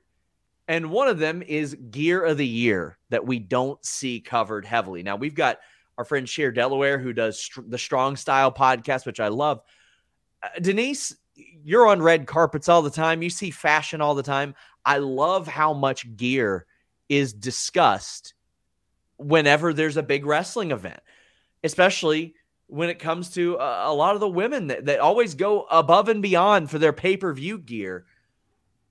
Whose gear stood out to you, and were there any individual ones that you looked at and you're like, ooh, they could take it home for them? There's actually multiple here because, being, part of getting over, it's not just, your in-ring stuff, obviously your promos and everything, but it's also how you present yourself, and how you present yourself is a lot to do with how you dress, how you exude your energy. And you're going to tell that through your personality, and you're going to tell that through your fashion. And so there was a lot of people that I think really nailed it on the head. I want to make sure to shout out Seth Rollins. I think is one of them who's really leveled up in terms of his presentation with the big coats and the different materials, those lace tights that he was using. He's been trying so many different things. Same thing with Becky Lynch. Becky Lynch has been doing like so many cool stuff along those lines. I've always loved what Alexa Bliss brings out. I feel like there's a lot of people. Ricky Starks more with the fashion, more on the fashion side of it, but I feel like that also, like the way that you dress for your promos is also something that should be, kind of mentioned a little bit. But those are definitely some of the people that have stuck out to me. Matt Cardona always has great gear. I think that it's worth pointing out CM Punk's ROH gear had a lot of people talking, but Sasha Banks, Sailor Moon, Thunder Rosa, when she did the big thing, like this thing, yeah. Thunder Rosa constantly kills it. Jade Cargill is another one that kills it because she looks like a real-life superhero. She looks like the superheroes are cosplaying as her. Yeah, so Jade Cargill was who I wanted to mention because I feel like she goes out and makes sure that whatever she does attire-wise is gonna turn some heads. She did the Jade from Mortal Kombat gear at Revolution. She did at All Out. She was She-Hulk at which I thought was kind of a clash because I thought, Warner Brothers Discovery property with Disney on it. That's probably gonna piss off some people. But then you also have she did Chitara at Full Gear, and also. Look, Jade Cargill had that money bodysuit. Come on. Like, at this point, Jade Cargill is the conversation when it comes to in-ring attire. Like, she just is. And I don't think anybody does it better. Let's see who emerged as our winner. Jade Cargill takes best gear for her look as Mortal Kombat's Jade at AEW Revolution with 32% of the vote, defeating Seth Rollins for his Dusty Rhodes Polka Dots and Sasha Banks as Sailor Moon. Look, I voted for like my 3 Fightful Select accounts just to make sure that this one got the victory. CM Punk was leading for a good while. Like, for the most part, Will, the people who emerged early, they pretty much stayed ahead. That didn't happen with CM Punk and Jade Cargill. CM Punk was leading for I want to say most of the opening day, and then Jade Cargill just emerged and ended up winning. And I think deservedly so. Like, all due respect to CM Punk's basketball shorts that he wore. But this is a little bit different. I will say, and I'm not going to say who, I did have another woman in wrestling who asked who won that award. I was a little salty about it and was like, you could buy that at Walmart. And I was like, oh, shit. And I didn't agree. I did not agree. I think that Jade Cargill, you can't look like that from Walmart. Hey, No, if you that's cannot. the case, I'm going to get my ass to Walmart right Exactly. now. Because I want to look like that. And no, I don't actually have 3 Fightful Select accounts. You should. You really should. What does 3 get me that 1 doesn't get me? By the way, guys, More votes. steal your parents' credit cards and subscribe to FightfulSelect.com. Andrew Tam says, hi, Denise. I know you're attending the Royal Rumble. Do you know if there's a press conference after the Rumble with winners, interviews with Fightful? I'm going to. Yes, there is. WDB stressed to Sean, me. the question was addressed to me. You can't even let me answer. Rude. Do you know Yes. who's sponsoring the podcast or the press conference? No, go ahead. Give the information, Mountain Dew Sean. Code Black or whatever it is. They made sure to mention that to me. Pitch Black sponsoring that too. So I guess we'll have the lights out. But Denise and I we're going to both be at the press conference, and then we are immediately darting over to wherever we're doing our post show. So the Royal Rumble post show will be a little delayed for the Royal Rumble, but I know a lot of you are at the show and you like to get home and watch it. So we will be doing a post show almost immediately afterwards. Justin Thomas says Bianca Belair got robbed heavy. I mean, I think that's worth mentioning too. Bianca makes her gear. Yes. She does it herself. And I completely agree. Like, a lot of people are going to say Bianca Belair. And I was going to mention her too, but then I ran out of time. But I mean, there are a lot of good candidates there. But she makes her own gear. True. I can't do that. We can't do Denise, that. you've done a little bit of commentary over the past year. Our next category is Announcer of the Year, which I think is immediately going to get more crowded because Vince McMahon got the hell out of there, at least on the headset.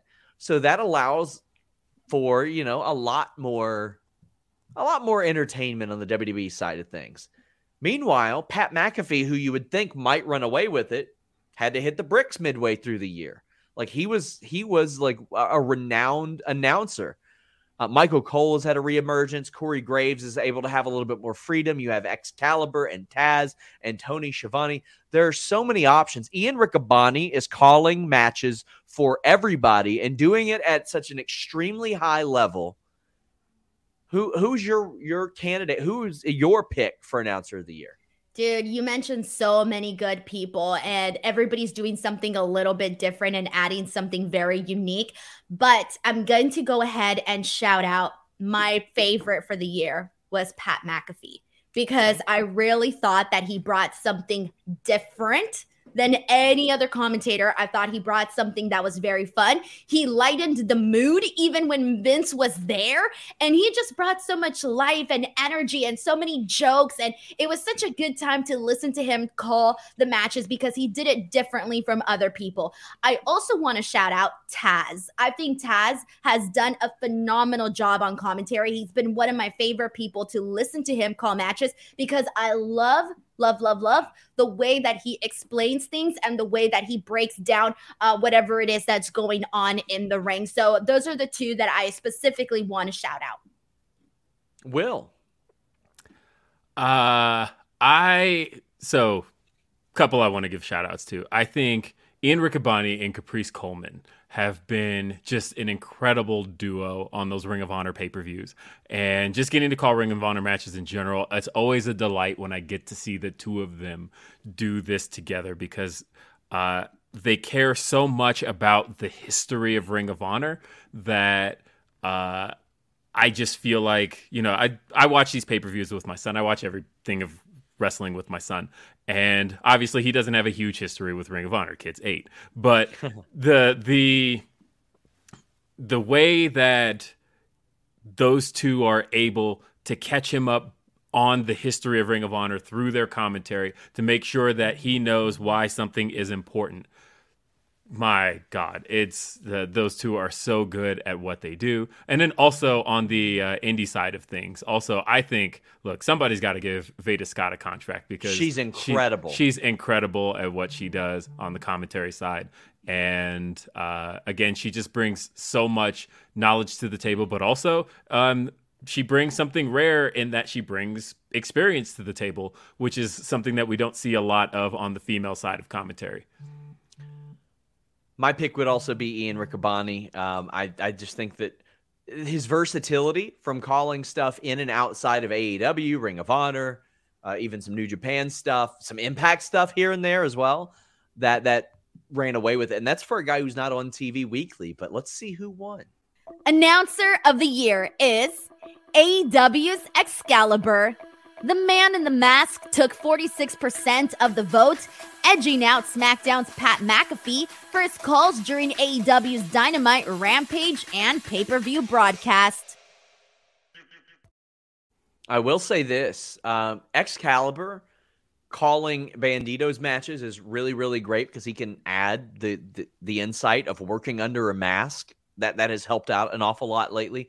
Excalibur is one guy, when you see it, you're like, can't really argue that. Can't argue that if the fans said that. But I thought that Pat McAfee might still run away with it, and he got a good amount of the votes. Will, did this surprise you at all? No, it didn't surprise me at all.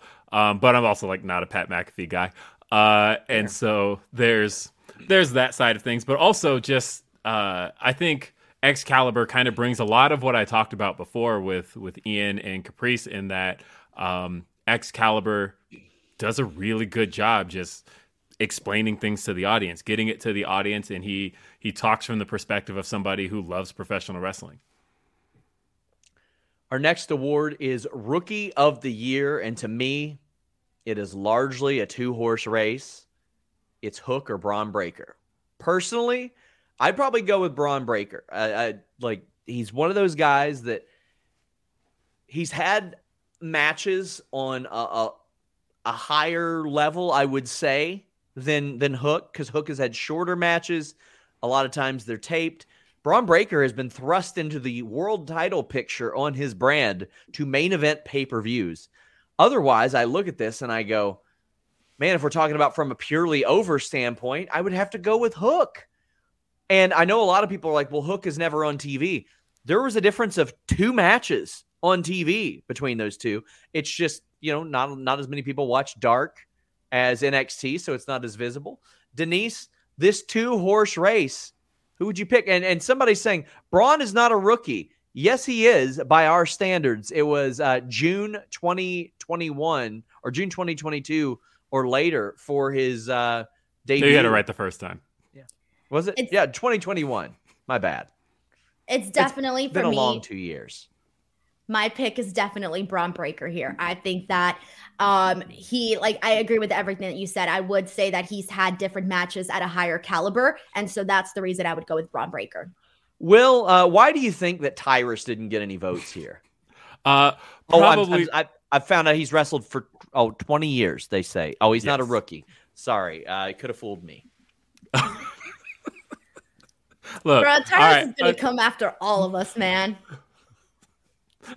I don't do his knees work. But anyway, so the thing about Braun Breaker and what kind of set him back for me is that I think you can't really say that he's performed matches at a higher level in a sense. You may say he's performed higher caliber of matches, but when I think about the atmosphere and the setting, one thing that set Braun Breaker back for me this year was that Braun, he performs in NXT at the Performance Center, and that's a very small audience. You've been in that audience, Denise. Yes. It's comparatively, it's small, and there is a big difference between working a room and working an arena. And I feel like Braun's first time thrust on Raw this year kind of showed that there's still a little bit of work to do as far as becoming a bigger presence. And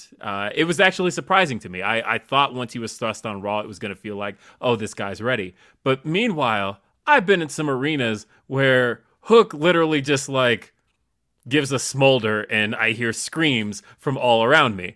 And I recognize that he does have this ability at doing a lot with nothing. He's doing very little here, but man, are the people into it. To me, it's Hook. Yeah, but see, I disagree with you, Will, because you're mentioning him going out there and not doing like much and getting over, right?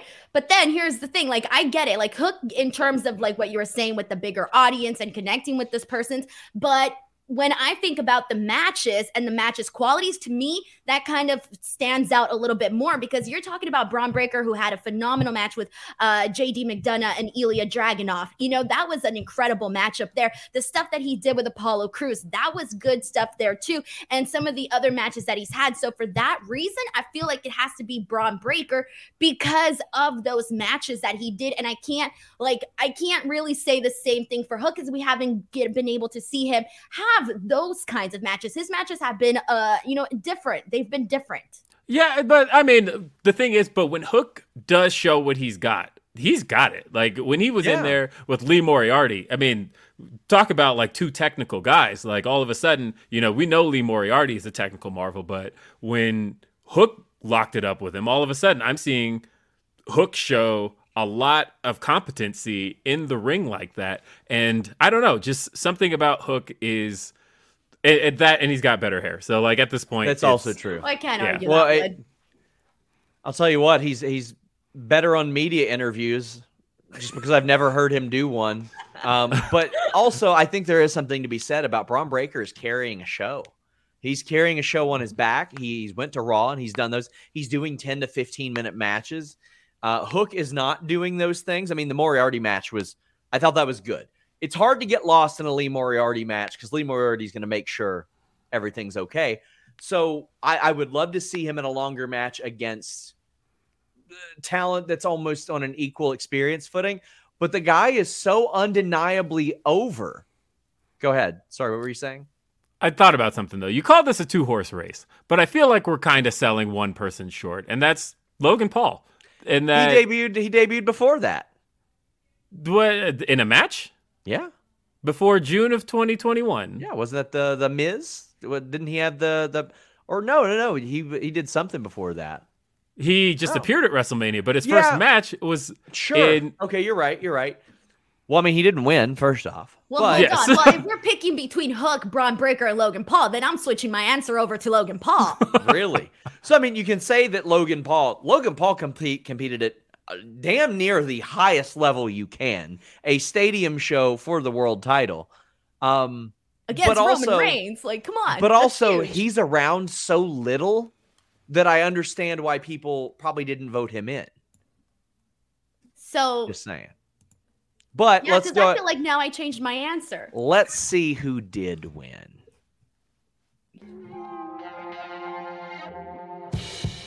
Send Hook to collect his 2023 Rookie of the Year award for the Fightful Awards. With just 16 matches under his belt in 2022, Hook was able to captivate audiences with very few words, but a whole lot of votes, winning 56%. And soundly defeating his closest competition in Bron Breakker and Logan Paul. Jambeard says Hook should win this hands down. It's not a horse race. Got to throw Solo into this mix for rookies. Solo is not a rookie. He's been wrestling for about 4 or 5 years, so that wasn't the case. And when you're a rookie and you're thrust onto national TV, global TV, that's saying something. Jake Salazar wants justice for Pat McAfee, and Kate is sending a super chat from one of Will's 3 YouTube handles. But Rookie of the Year, I'm excited to see who emerges this year because who knows how that process will go. AEW's got a much more crowded roster. NXT trying new things. I'm excited to see how it goes. Jake says that Jeff Jarrett was robbed again. Just keep it going. And Chris Rain says the electricity when Hook walks to the ring is amazing. I can speak to that. I've not been a part of a crowd when Bron Breakker walks out to feel that, but I've seen Hook get those reactions, and those are undeniable. Finishing move of the year is our next category, and I'm very excited for this because I just love moves, Will. I just love moves. Well, good. Then you should love the KOD because that was my finisher of the year. And look, this is coming from somebody who plays a lot of 2K22. Yeah. And I win a lot of matches with Bianca Belair. That is such a kick-ass move. And the way she's been able to hit it this year on so many different opponents and in so many different creative new ways. I mean, I hate that Bayley took so many losses in that feud, but also she took some kick-ass KODs. So how can I really complain? I think the KOD right now is the best finisher in professional wrestling. I think putting Tyrus on the roster to finish NWA has got to be pretty far up there. Denise, what's your pick? You know what? I'm just tired of hearing Tyrus's name over and over on this podcast. I've hit my max capacity. But for me, it's the Buckshot Lariat. I love it. It's exciting. I love it. If there's one thing we learned about the Buckshot Lariat this year, it is absolutely who delivers it. It is absolutely who delivers it. I knew you were going there. I knew it. I mean, listen, a lot of people look at it and they're like, you know what? I'm kind of acrobatic. I can do that. Hangman Page showed that, no, it ain't that easy. It is not that easy at all. I mean, we've seen some moves that are kind of like reemerging. Like we're seeing basic pile drivers. Like I love Deanna using a Gotch style pile driver. I'll always love that. I love seeing moves that you know it's done. In previous years, I feel like End of Days would always be in the discussion just because it was so protected. This is the first year somebody kicked out of the End of Days. I don't see anybody mentioning it at all. Let's see who won. Hangman Adam Page's Buckshot Lariat was your favorite finisher of the year. The move that defeated Adam Cole and Bryan Danielson in 2022 won with 32% of the vote and even found itself in the main event of a WWE event. That also goes a long way. I see people saying Omega. Well, when you're around for like a couple weeks of the year, you probably aren't going to win that award, Will.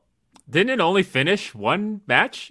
I guess two, the one on Dark. But for the most part, it only finished 2 matches. Yeah, this is one that I'm excited to see the discourse for. Because like when I was younger, I'd be like, oh, a lariat? I remember the first time I saw the Rainmaker, I was like, it's a short arm lariat. What are we doing here? And then I started to watch New Japan, and I was like, no, it's not just a short arm lariat. It is an absolute killer. And that's what I want. I want moves that are absolute killers. I want moves that will absolutely finish people. And that's what I like. Like, one of my ideas to reestablish a DDT is to do vignettes of like Jake Roberts, who is still under AEW contract, like with somebody, you don't even see who it is. And he says, everybody does a DDT, but do you want to know why mine always finish people? Nobody knows, but I'm going to tell you. And then that person gets the DDT, and it just obliterates people. Like, there are ways to pass that down. The way I've always said it is a head kick from me or you isn't necessarily a finisher, but a head kick from Mirko Krokop is a finisher. A lot of times it's who delivers it, Will. And Hangman delivered the Buckshot Lariat pretty well. Oh, yeah, I agree with that. At some point, they could probably do that same idea with, like, Shawn Michaels. Like, hey, you see a million guys deliver super kicks, but you want to know why mine finishes people? And then I'll show you. Closed door, yeah. The Diamond Cutter. There's so many of them that could be done. The Spine Buster. They've got a whole lot of people there that could make that work. So I think that would be a pretty cool way to go. But Hangman Page, you know it's finishing somebody when it happens. You know it is. I'm very excited to see what people say about that one. AJ Lamb says, toast on Butter Jones over here. Jake Salazar is very upset that the stroke has again been robbed. Well, I thought he was talking about the guitar shot. Fair. That is a good one. And boy, those retweets of the Molly Holly one from WCW from back in the day. Mm-hmm. Well, if you thought that Logan Paul got robbed for Rookie of the Year, you're in luck because he won a couple other awards. Logan Paul made his in-ring debut at WrestleMania 38 alongside The Miz versus Dominic and Rey Mysterio, and today he is the winner of both the Crossover Athlete of the Year with 71% of the vote and Celebrity Cameo of the Year with 53% of the vote. He also faced off against The Miz at SummerSlam. What likely tipped the scales, though, was his performance against Roman Reigns for the WWE Undisputed Universal Championship at Crown Jewel. These are two more awards that will likely be combined in the future. I did Crossover Athlete of the Year. Specifically, the topic was they had to have had a combat sports fight within the past 2 years and a wrestling match within the past 2 years. We had, the ATT guys, Bobby Fish. There were some candidates there, but I don't think the field is going to be wide enough. However, Fightful started as a crossover sports website, MMA, boxing, pro wrestling, so I wanted to keep the spirit of that. So in the future, this will be combined. It'll be Celebrity Cameo, Crossover Athlete. I think that for these, visibility definitely helped here, but also Logan Paul is just really, really good at wrestling, Denise. I mean, he feels like he belonged here the whole time. It's kind of crazy, man. Honestly, I can't believe that I've become a fan of his in WWE. I truly have. I'm a fan, man. I don't know what else to say. I enjoyed the match that he did with Roman Reigns. I enjoyed everything else that he did before, and he brings a lot of good. He brings a lot of good stuff in terms. I love his intensity. I love the energy, and when he tries something, I think he does very well at it. Will, I don't think that Logan Paul is off the hook. He's been dealing with some accusations of late, and he might have a finger pointed at him from Rick Ross. AEW was bringing the celebrities in nonstop. You still had Bad Bunny in the Royal Rumble this year. This is one of the, celebrities popping up on wrestling is becoming very, very common. Oh, yeah. And honestly, I think I voted for Rick Ross just because, look, it was good. It made me laugh. But I get why Logan Paul took the victory here. I get what the appeal is, and I get that I get what's working for him as a professional wrestler. So, well, I'll tell you who I voted for, and Ryan Ben's with me. Says Jackass got robbed. Rick Ross too. I don't know if I've had more fun watching a pro wrestling match with my friends than watching the Johnny Knoxville Sami Zayn match. We had a big viewing party for me and my friends here. It was just a blast to watch that. And I just threw away every bit of make it make sense possible. I'm just going to have fun with this. And I had so much fun with it. That's what that match was supposed to be. It was stupid fun, and I loved it. Every little thing that they came up with was so cool to see. Oh, I had a great time watching that one. That was the variety show aspect of WrestleMania, where you have people over who don't watch wrestling any other day of the year, and then they get to enjoy something that maybe is out of the norm. And that was important to me. And I'll tell you what else is important to me. You guys checking out our friends at Red5Comics.com, the Houston-based publisher producing cinematic-style comic book entertainment. Red 5 Comics is celebrating their 15th year in publishing this year. New titles this year will include the Zombies vs. Knights horror Dead Kingdom. You can find their titles at their local comic book stores everywhere and direct from them at Red5Comics.com. Make sure you guys check them out. Follow them on social media as well. That way you're staying up to date with it. I checked out some of their stuff. It looks beautiful. Again, that cinematic style comic book entertainment, it looks really, really great. Check them out. Red5Comics.com, who are presenting our next awards, which are the Tag Team Awards. Denise, you're a woman, so what's your favorite women's tag team of the year? I was waiting for the video to play. No, this is specifically what Denise told us she hated. I'm going to go with Toxic Attraction, okay? Yeah. I thought they stood out. They had a great time in NXT. I'm looking forward to what they're going to do in the future. So speaking for the women specifically, I'm going to go with Toxic Attraction. The rib there is Denise specifically said that she hates that when she's given the women's assignments. You did. When we did the voiceovers, you were like, oh, you're going to give me all the women's stuff. And then Will absolutely That always didn't do happens to me. Everyone's like, oh, Denise, you could only talk about the women's stuff. And I'm like, okay, great. I'll be there. Okay, fine. Listen, I got to stay loyal. I got to go with my stooges, Deanna and Chelsea, the people that everybody thinks feed me the news. Vexed, VXT. I love them. I'm so happy that they finally got a run. Will, I mean, if you say Toxic Attraction, I ain't going to be mad at you here. Every time I see JC Jane pop up on SmackDown, I'm like, why the hell isn't she here already? Yeah. I don't watch enough NXT to give it the Toxic Attraction. Okay. But I have watched enough Impact this year to give it to VXT. And that, I think, is going to be my choice here. But I do get why one might say Toxic Attraction. I think that when you think about women's tag divisions, I don't think there is one on a higher level right now than, and this includes the main roster, but than NXT's women's tag division. I think that they really kind of showed the main roster how it's done all year, and the team that was at the forefront of that was indeed Toxic Attraction. And I feel like it is important to note Sasha and Naomi had a brief year. They were highly publicized, obviously, but had a brief year. Damage Control had a brief year as well. So I look at that and I go, okay, that probably took them down quite a little bit. But let's see who ended up getting the victory.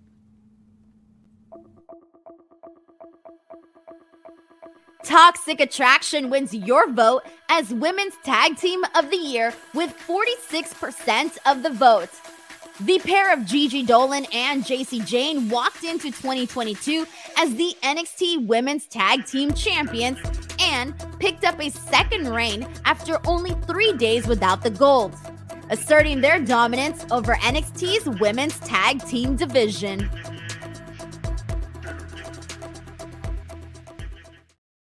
Hard to disagree if people saw it that way, especially, again, I love the parody here. I love we're getting a good mix of WWE and AEW. I thought that if there was one that Impact could kind of take away, it's this. Instead, Impact ended up taking Indie Wrestlers of the Year because they didn't have either one of them under contract. So go figure.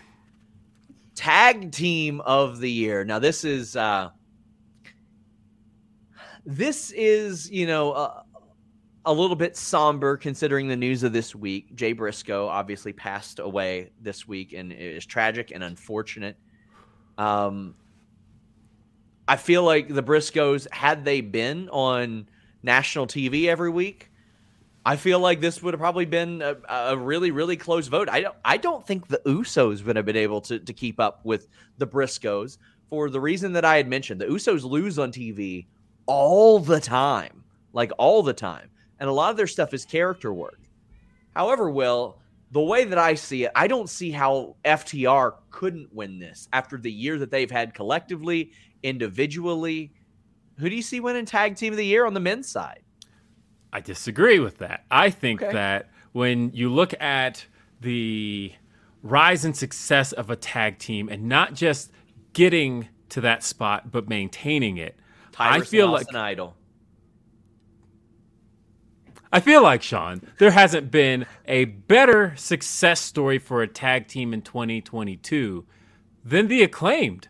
I think that what the Acclaimed was able to pull off this last year was remarkable. And thinking about how over those guys got, if you've been in a building where the Acclaimed is and you hear that opening screech followed by screams and people ready to hear what Max Caster has to say, it's one thing that the act was over.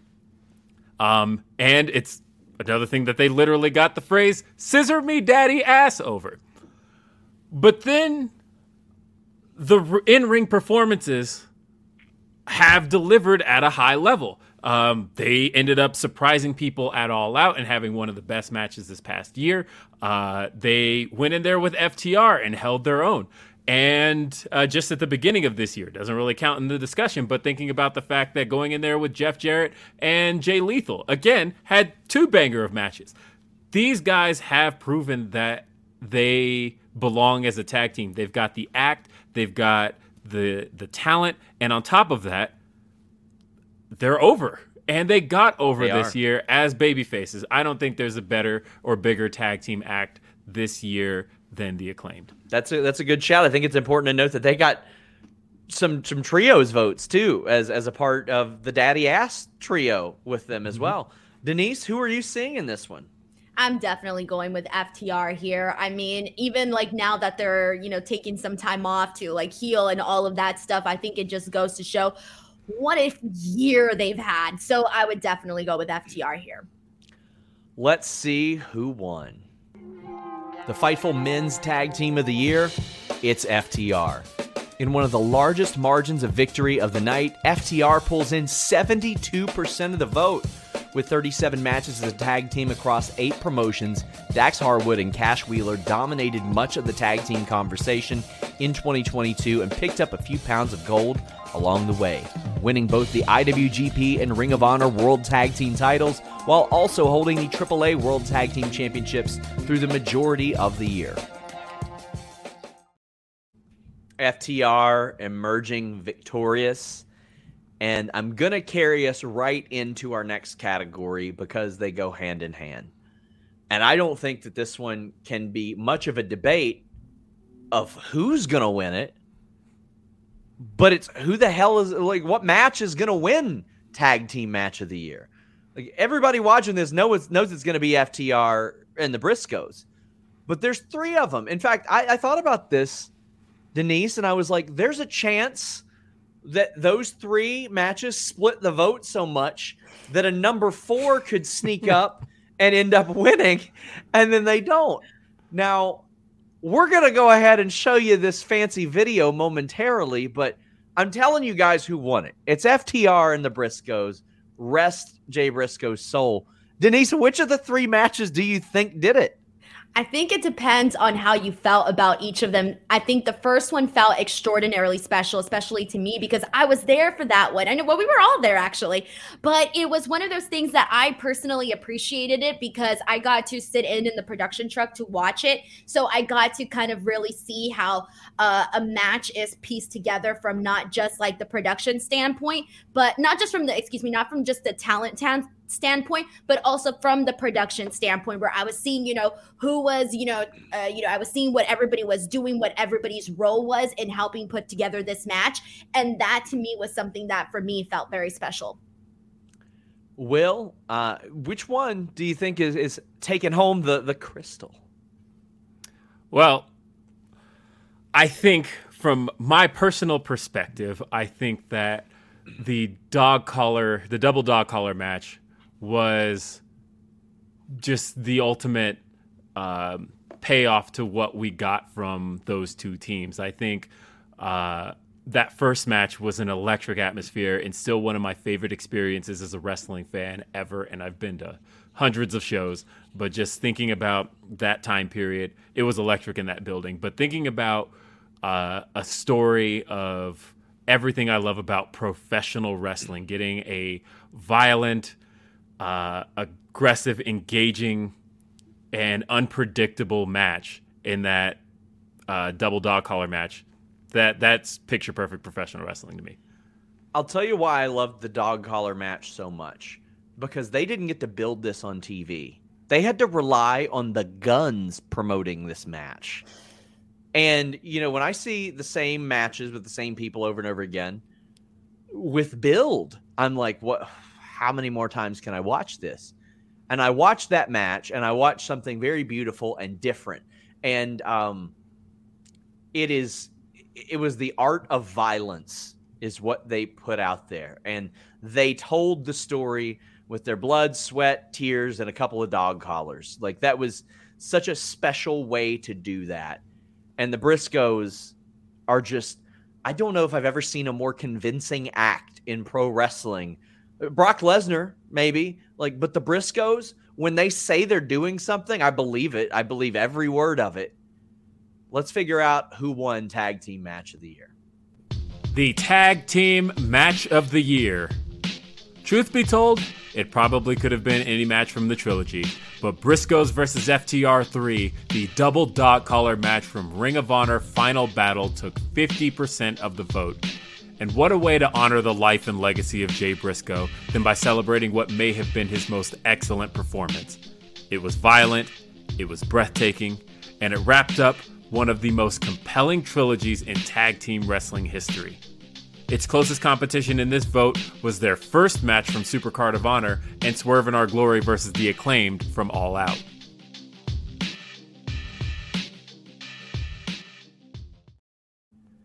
A match that happened last month. And unfortunately, Jay Briscoe is no longer with us. And of course, that's tragic. We're sending our love to his friends, his family, his co-workers, everybody that is deeply impacted by this. Chris Rain says the story of the dog collar match and what it told was awesome. It was awesome. It was perfect.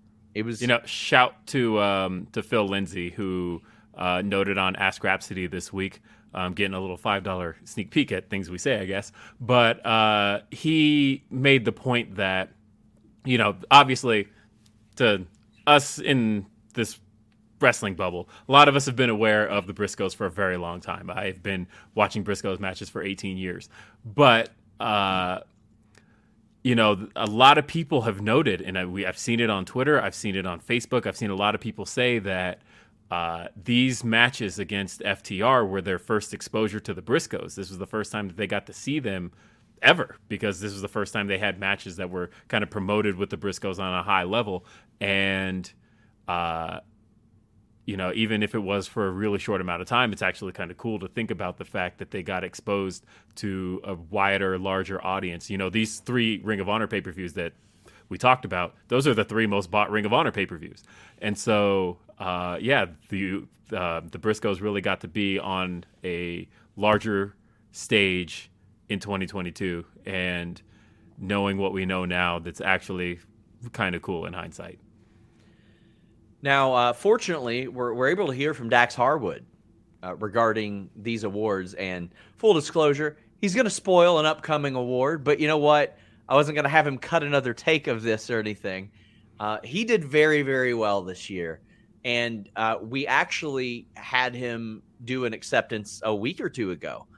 But considering the nature of what happened this week, he offered to send in another one, which I'm very, very glad he did. A couple of weeks ago, I was asked to comment on winning in-ring wrestler of the year, tag team of the year, and tag team match of the year. And I took great honor and great pride in winning all those because they were fan voted. Obviously, in the last couple of weeks, things have changed for a lot of us. And one of those things is we lost one of the best men to ever live in Jay Briscoe. I want to take this one moment and honor Jay. And I want to dedicate this award to Jay's family, because without Jay Briscoe, without Jay and Mark Briscoe, I wouldn't have had the 2022 that I had, and I wouldn't have been able to give my wife and my daughter the life that they have to the extent they have for years and years to come, because I'll be able to make a living off of those 3 matches for a really long time. Thank you to everyone who voted, and thank you, Jay, for giving me this life and allowing me to continue to take care of my family. I will do my best to continue to take care of yours. I want to thank Dax so much for doing that. And I sent Cash a picture of the award that he and Dax and the Briscoes won, and he told me it broke them up. Like, this is obviously something that hits them very hard, and they were bonded through bleeding together. Like, we hear of that as a storyline on TV, but they were bonded by bleeding together in the ring and drinking together backstage afterwards, which we see. Denise, this is something you worked the show that they were on the first time. You worked Supercard of Honor last year, and you were a part of that special show. Will and I were in the audience, but what was that like for you to witness that first one, which didn't even end up winning, and it's one of the greatest matches of all time? Like I said, it was one of those cool things where I got to see just everything get pieced together. But like, even just, I don't know, man, I have so many good memories from that. And I don't know what to say. Like, just going back and just thinking about all these like little moments that happened, like even just being backstage and seeing Dax and Cash and the Briscoes. And I remember because I was walking down a hallway, and it just so happened to be the exact same time that Tony Khan was walking down the hallway. And it was one of those things where we hadn't technically, like, been introduced type of things, like, one-on-one thing. And I remember being so nervous because it was one of those situations where they were all like there talking, and I was like, okay, I can't just like walk by and not say anything because I'm shy. But I went up to everybody and shook everyone's hand, and I just remember how everyone that was there was like so nice and just so welcoming. And I was like, oh God, thank God, But it is one of those things that when you have people be that nice, I don't know what to say. It's something that always stood out to me. And it made, you guys know, just sometimes going up to people and saying hello, if you don't know them that well, it can be hard. And they made it really easy for me. And I can imagine they made it easy for everybody else.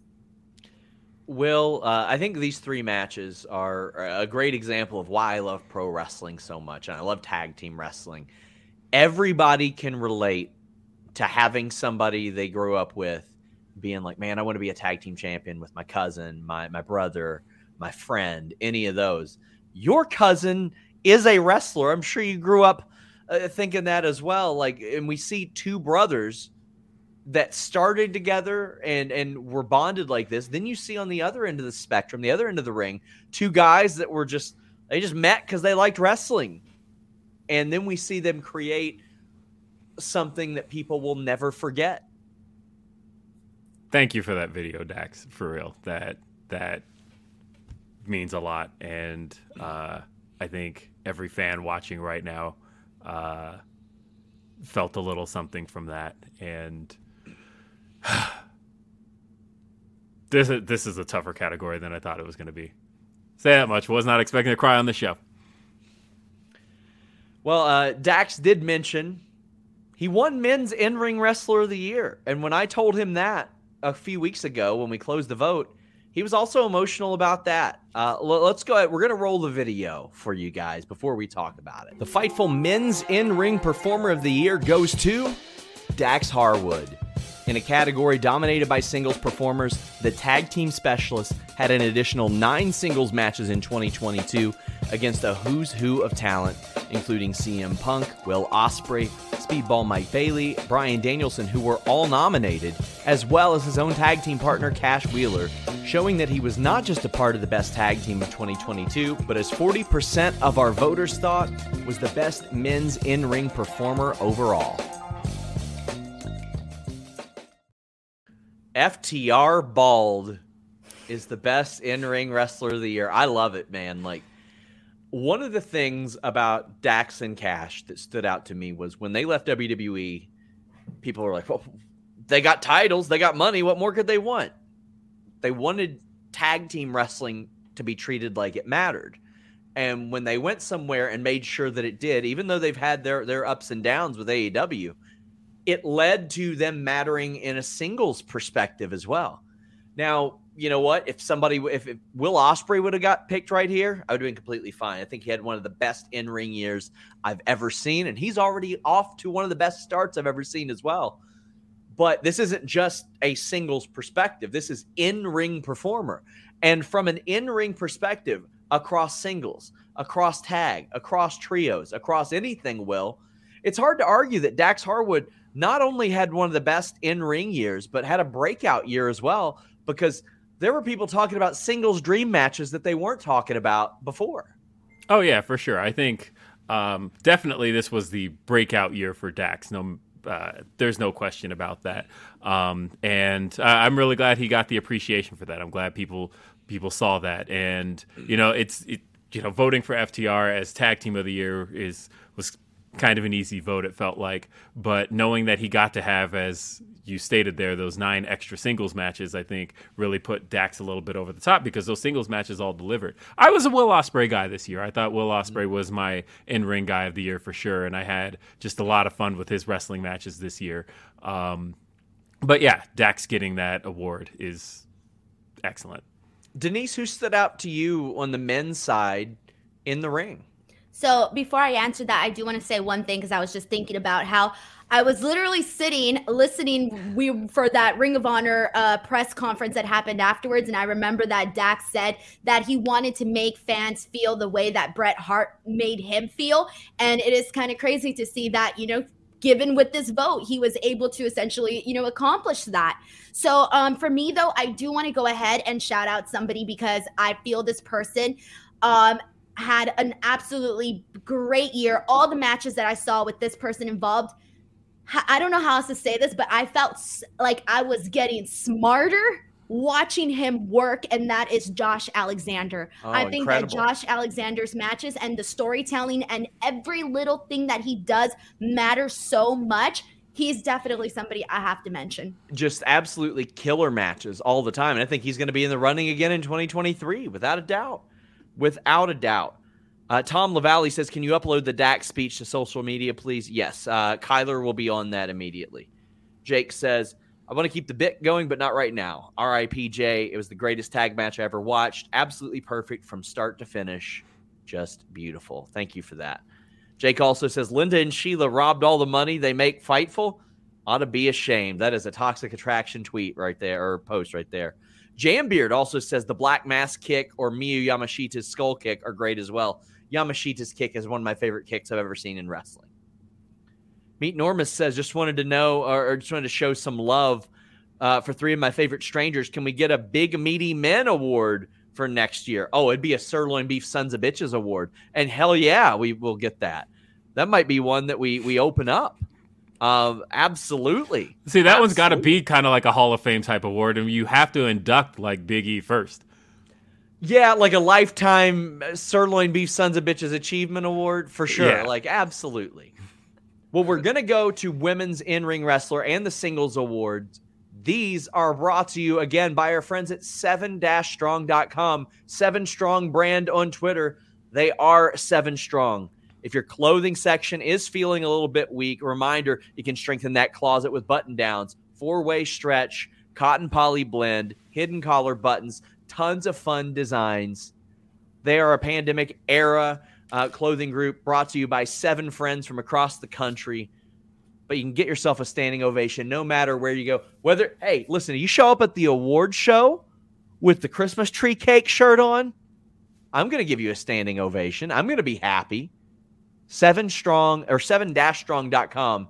7 Strong brand on Twitter. Check them out. Really love what I see out of them. Again, they have matching adult and youth styles, women's tees, unisex tees, hats, and hoodies. All kinds of stuff for your wardrobe at 7-strong.com.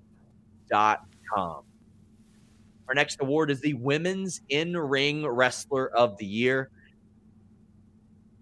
It is hard for me to go against a Bianca Belair because I feel like 2 WrestleManias in, Will, she has entrenched herself as Mrs. WrestleMania. She has Match of the Year contenders at WrestleMania for the title, and that's the standard now. When she wrestles at WrestleMania this year, yeah, well, it's going to be an uphill battle if it's Ronda, but I expect her to have Match of the Year contenders for championships on the show. Who are you picking for your Women's In-Ring Wrestler of the Year? Who? I went in circles on this one for some time, but I really think that Toni Storm really showed up and showed what she felt everyone else was missing on her. I think that Toni Storm really had the best in-ring title reign that the AEW Women's title has seen so far. I think the way that she was able to, in the span of, I think she only held the belt for like 10 weeks, but in those 10 weeks, she had more defenses than most of the other AEW Women's World Champions. I think she fell right behind Britt Baker, who had it for a year. Actually, I think she matched Britt Baker, but meanwhile fell behind Hikaru Shida. That's who it was. But either way, Toni Storm just went out there and delivered every single chance she got, and I think that Toni Storm really had a phenomenal year in ring. Denise. 1000% my vote goes to Bianca Belair. I have to pick her because I think she did a phenomenal job. In every single match that she was in, she freaking killed it, man. She makes me so happy. When I watch her wrestle, it is just so exciting to see what she does. She does something different in all her matches. She has great chemistry. She does really good things. And she, you mentioned her being like Miss WrestleMania and this and that, right? And part of that is because she has this aura, this superstardom aura, not just in her presence, but in the way that she works. And to me, it is definitely Bianca Belair. I feel like I need to mention Sherry Kondo as well. Like I wasn't excited to see her lose her way out of the UFC because I just always loved her as a performer. But when that happened, I was like, we're going to get to see her wrestle again. We're going to get to see her in pro wrestling again. And she has absolutely killed it. Sherry Kondo is one of my favorite performers, period, forever, always. She is incredible. Let's see who won Women's In-Ring Wrestler of the Year. The Fightful Women's In-Ring Wrestler of the Year goes to Jamie Hayter. With 48% of the vote, Jamie just barely edges out stiff competition from Bianca Belair and Sherry Kondo, but proved herself worthy of the award across 25 matches in 2022 with much louder performances against the likes of Riho, Toni Storm, and Hikaru Shida, and finished the year as AEW Women's World Champion. Congratulations to Jamie Hayter. Hard to argue with that, too. I mean, she had an emergence. We all knew that she could be there, and AEW pulled the trigger. It might have happened a little later than what most people expected, but I feel like that late emergence definitely helped her. Oh, now we got our 4 Prime Awards here, including Match of the Year on the men's side. Denise, who you got? All right, so for the men, I am going to give it to CM Punk and MJF for that dog collar match. It was one of my favorite things that, I saw this year. I already mentioned how much I love the feud earlier, so definitely for me, it's CM Punk, MJF. Reminder, guys, these are fan-voted for people that are being weird in the chat, as they will. We already expected this. I know. We knew it was coming. I know. I shouldn't have even addressed it. Subscribe to FightfulSelect.com. Get your votes in the future. Will, your men's singles match of the year. I'm glad it got a lot of recognition this year because I feel like it fell off the radar as we got to the end of the year, and I saw a lot of people bringing it up, but it was the match that, being at in person, I had the most fun with. I've watched it back probably 3 or 4 times since, but guys, Orange Cassidy had a title shot against Will Ospreay at Forbidden Door this year, and those guys tore the freaking house down. This was Orange Cassidy's best match, easily, of that year.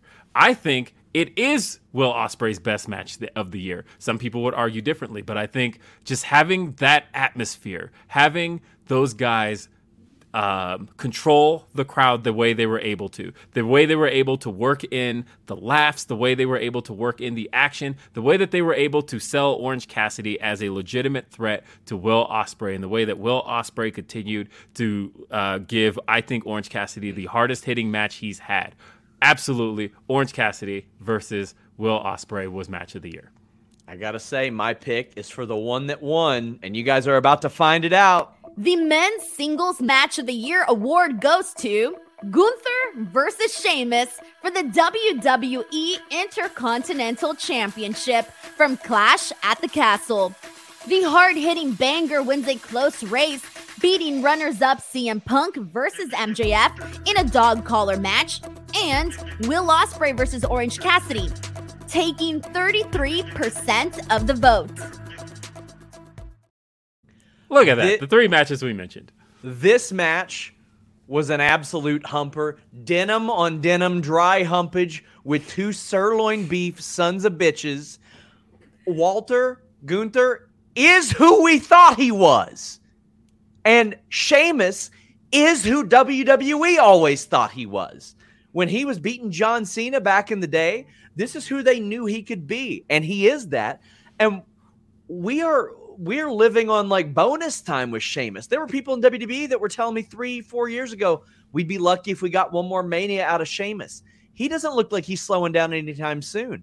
And these humpers didn't just start. He's been doing this for years and years and years, having bangers after bangers after bangers. And not only that, this hits all our catchphrases. There's sirloin beef sons of bitches too. Even with Gunther leaning out, he's still a sirloin beef sons of bitch. He's just that 93% lean. That's what he is now. They are absolutely killing it. I love it. And I'm really, really loving Sheamus getting his flowers here. When he wins that Intercontinental title, it's going to really, really mean something.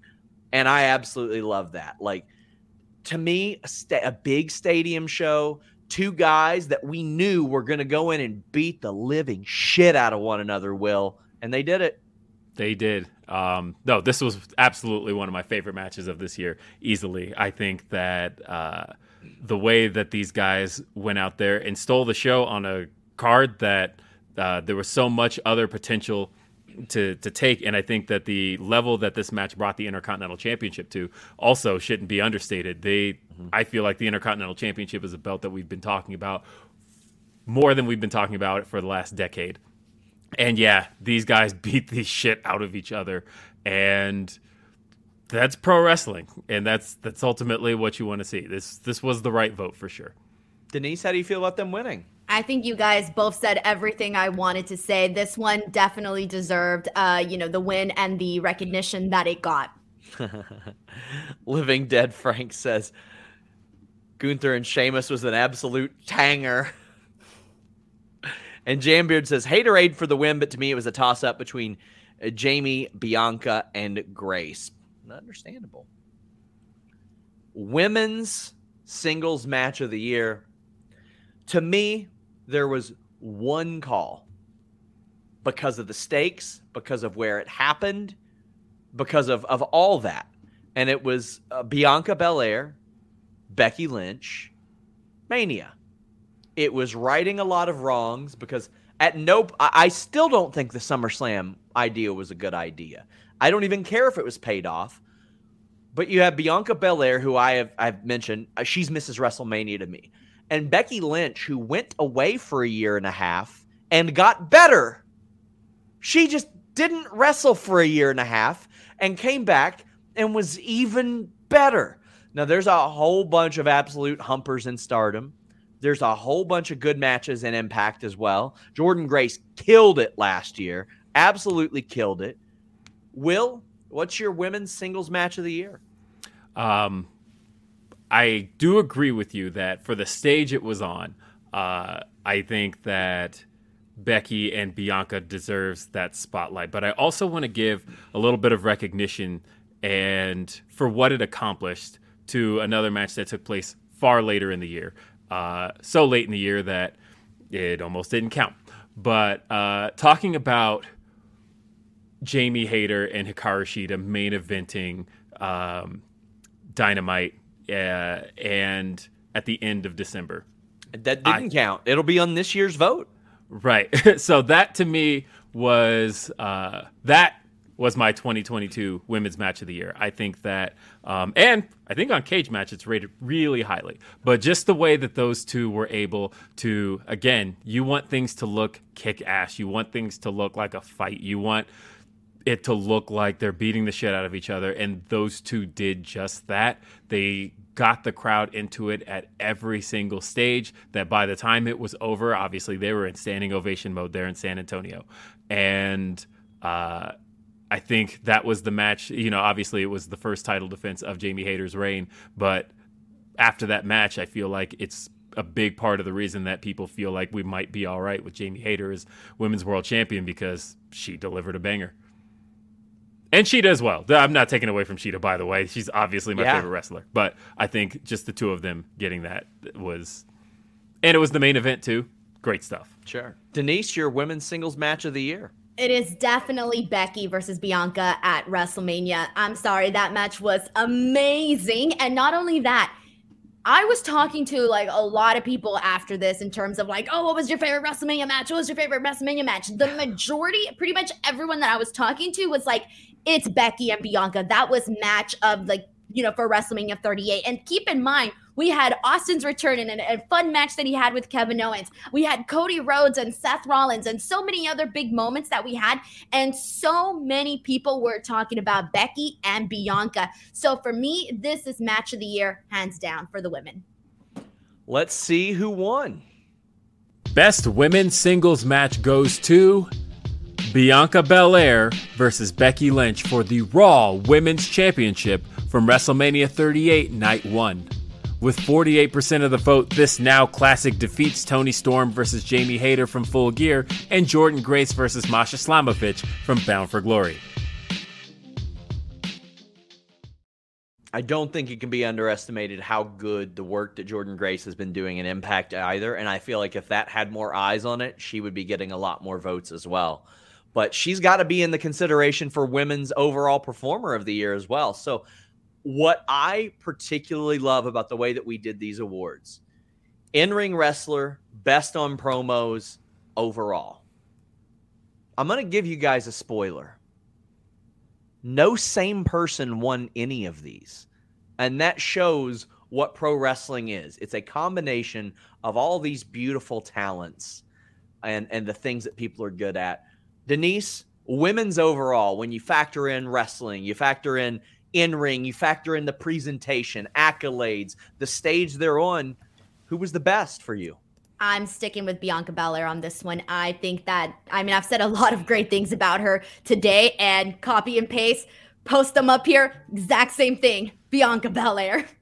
It's hard for me to disagree with that. I mean, she was around all year. She carried WWE's women's side of things on the Raw side of things all year. Big matches all the time. Always delivers, too. Always makes the best of what she can do. Will, who do you got? Also Bianca Belair. I think that I wanted to be fair and split my picks and split my votes because honestly, she was the women's wrestler I just overall enjoyed the most in 2022. I think that she pretty much from Elimination Chamber on just was kicking ass and delivering in every single thing she did. I think that the feud with Becky Lynch, the resuming of the feud with Becky Lynch, I agree with you that the stuff they did in 2021 was nonsense. It didn't need to happen. You could have gotten here without that, and you barely even referenced it.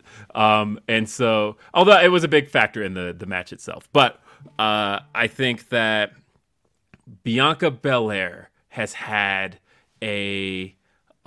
just this tremendous year in terms of establishing herself as a cut above everybody else on the roster. She feels like the star. She feels like the person everybody should be gunning for. It's amazing that I pointed out in some of the build-up to Survivor Series how, she was making those appearances on SmackDown. She felt like the SmackDown champion just by being there because she has that much of a presence. Her matches deliver, her promos deliver, she delivers, her feuds deliver.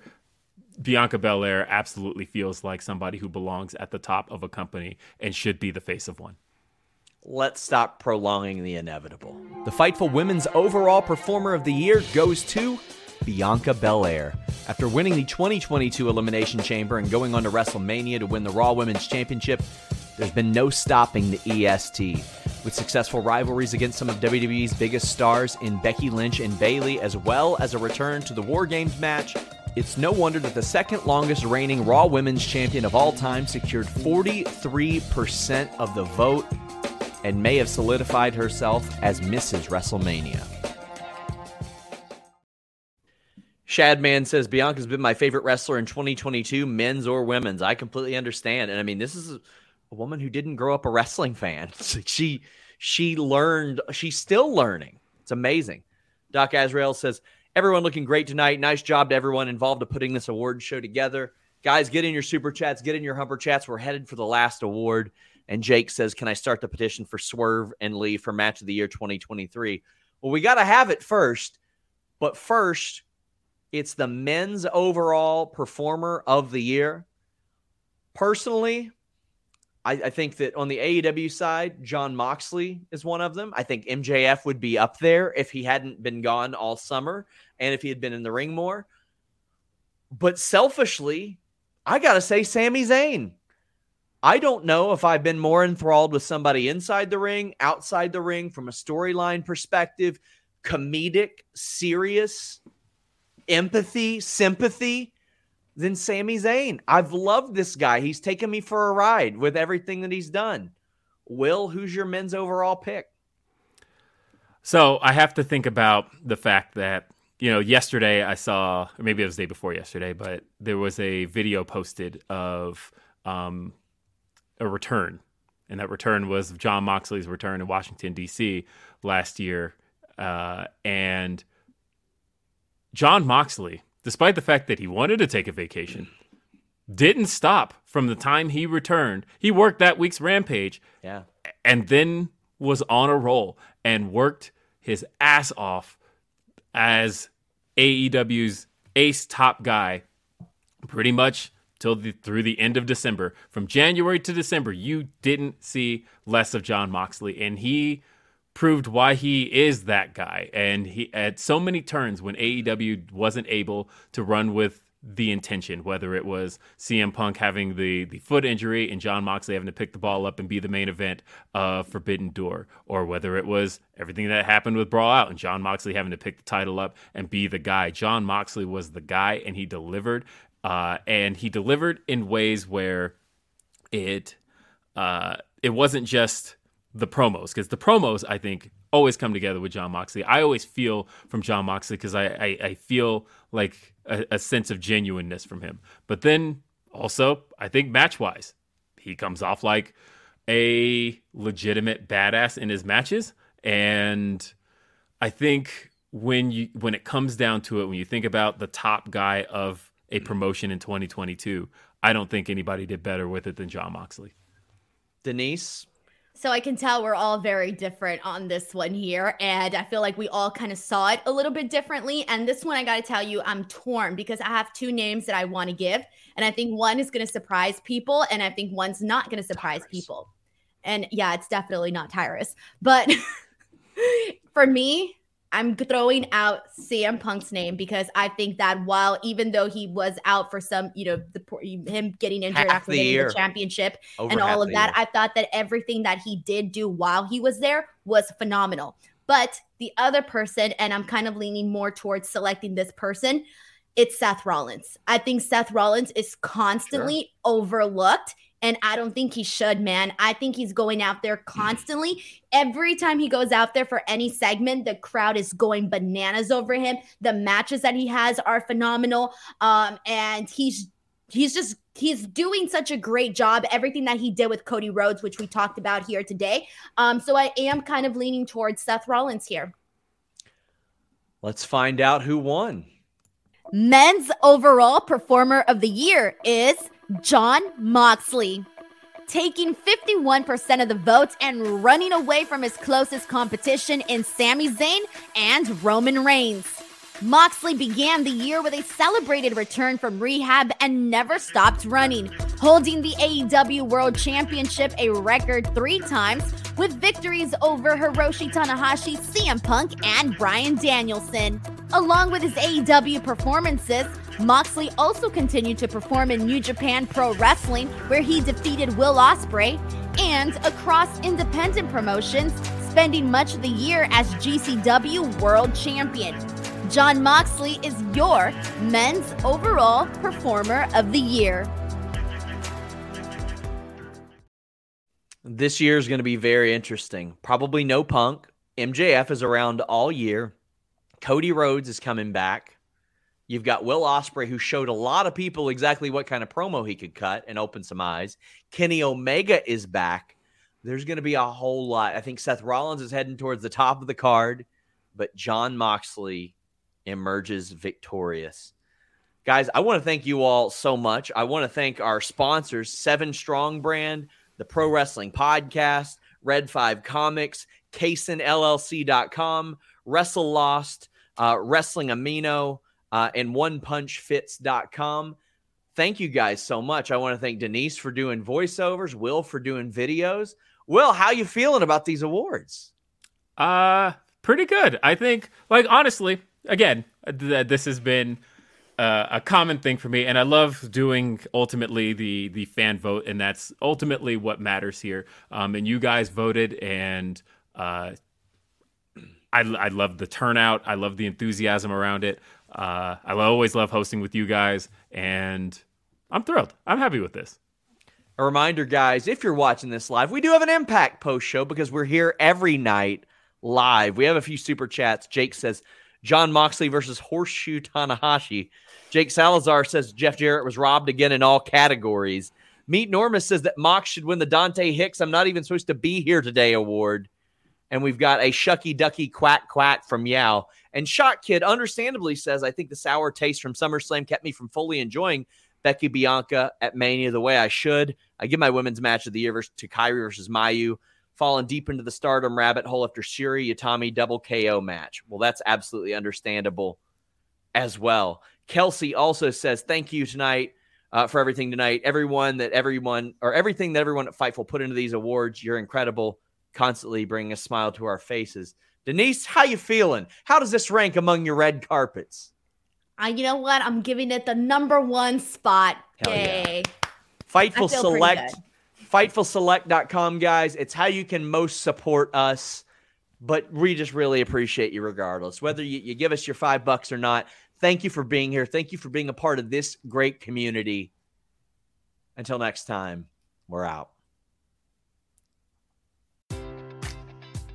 Enjoy all your favorite sports like never before at BetMGM. Sign up using code CHAMPION and receive up to $1,500 back in bonus bets if you don't win your first bet. When you register with BetMGM, you'll get instant access to a variety of parlay selection features, live betting options, and the best daily promotions in the business. And with BetMGM at your fingertips, every play and every game matters more than ever. Remember to use code CHAMPION and receive up to $1,500 back in bonus bets if you don't win your first bet. Place your money line, prop, or parlay bets with the king of sportsbooks today. BetMGM and GameSense remind you to play responsibly. See BetMGM.com for terms. 21 plus only. Virginia only. New customer offer. Subject to eligibility requirements. Rewards are non-withdrawable bonus bets that expire in 7 days. Gambling problem? Call 1-800-GAMBLER. Promotional offer not available in Washington, D.C. Brain fog, insomnia, moodiness, weight gain. Maybe you think they're just part of getting older, but MIDI Health understands that for women over 40, they can all connect to menopause. It's at the root of dozens of symptoms we experience, not just hot flashes. MIDI clinicians are menopause experts, offering safe, effective, FDA-approved solutions covered by insurance. 91% of MIDI patients get relief from symptoms within just 2 months. Book your virtual visit today at joinmidi.com.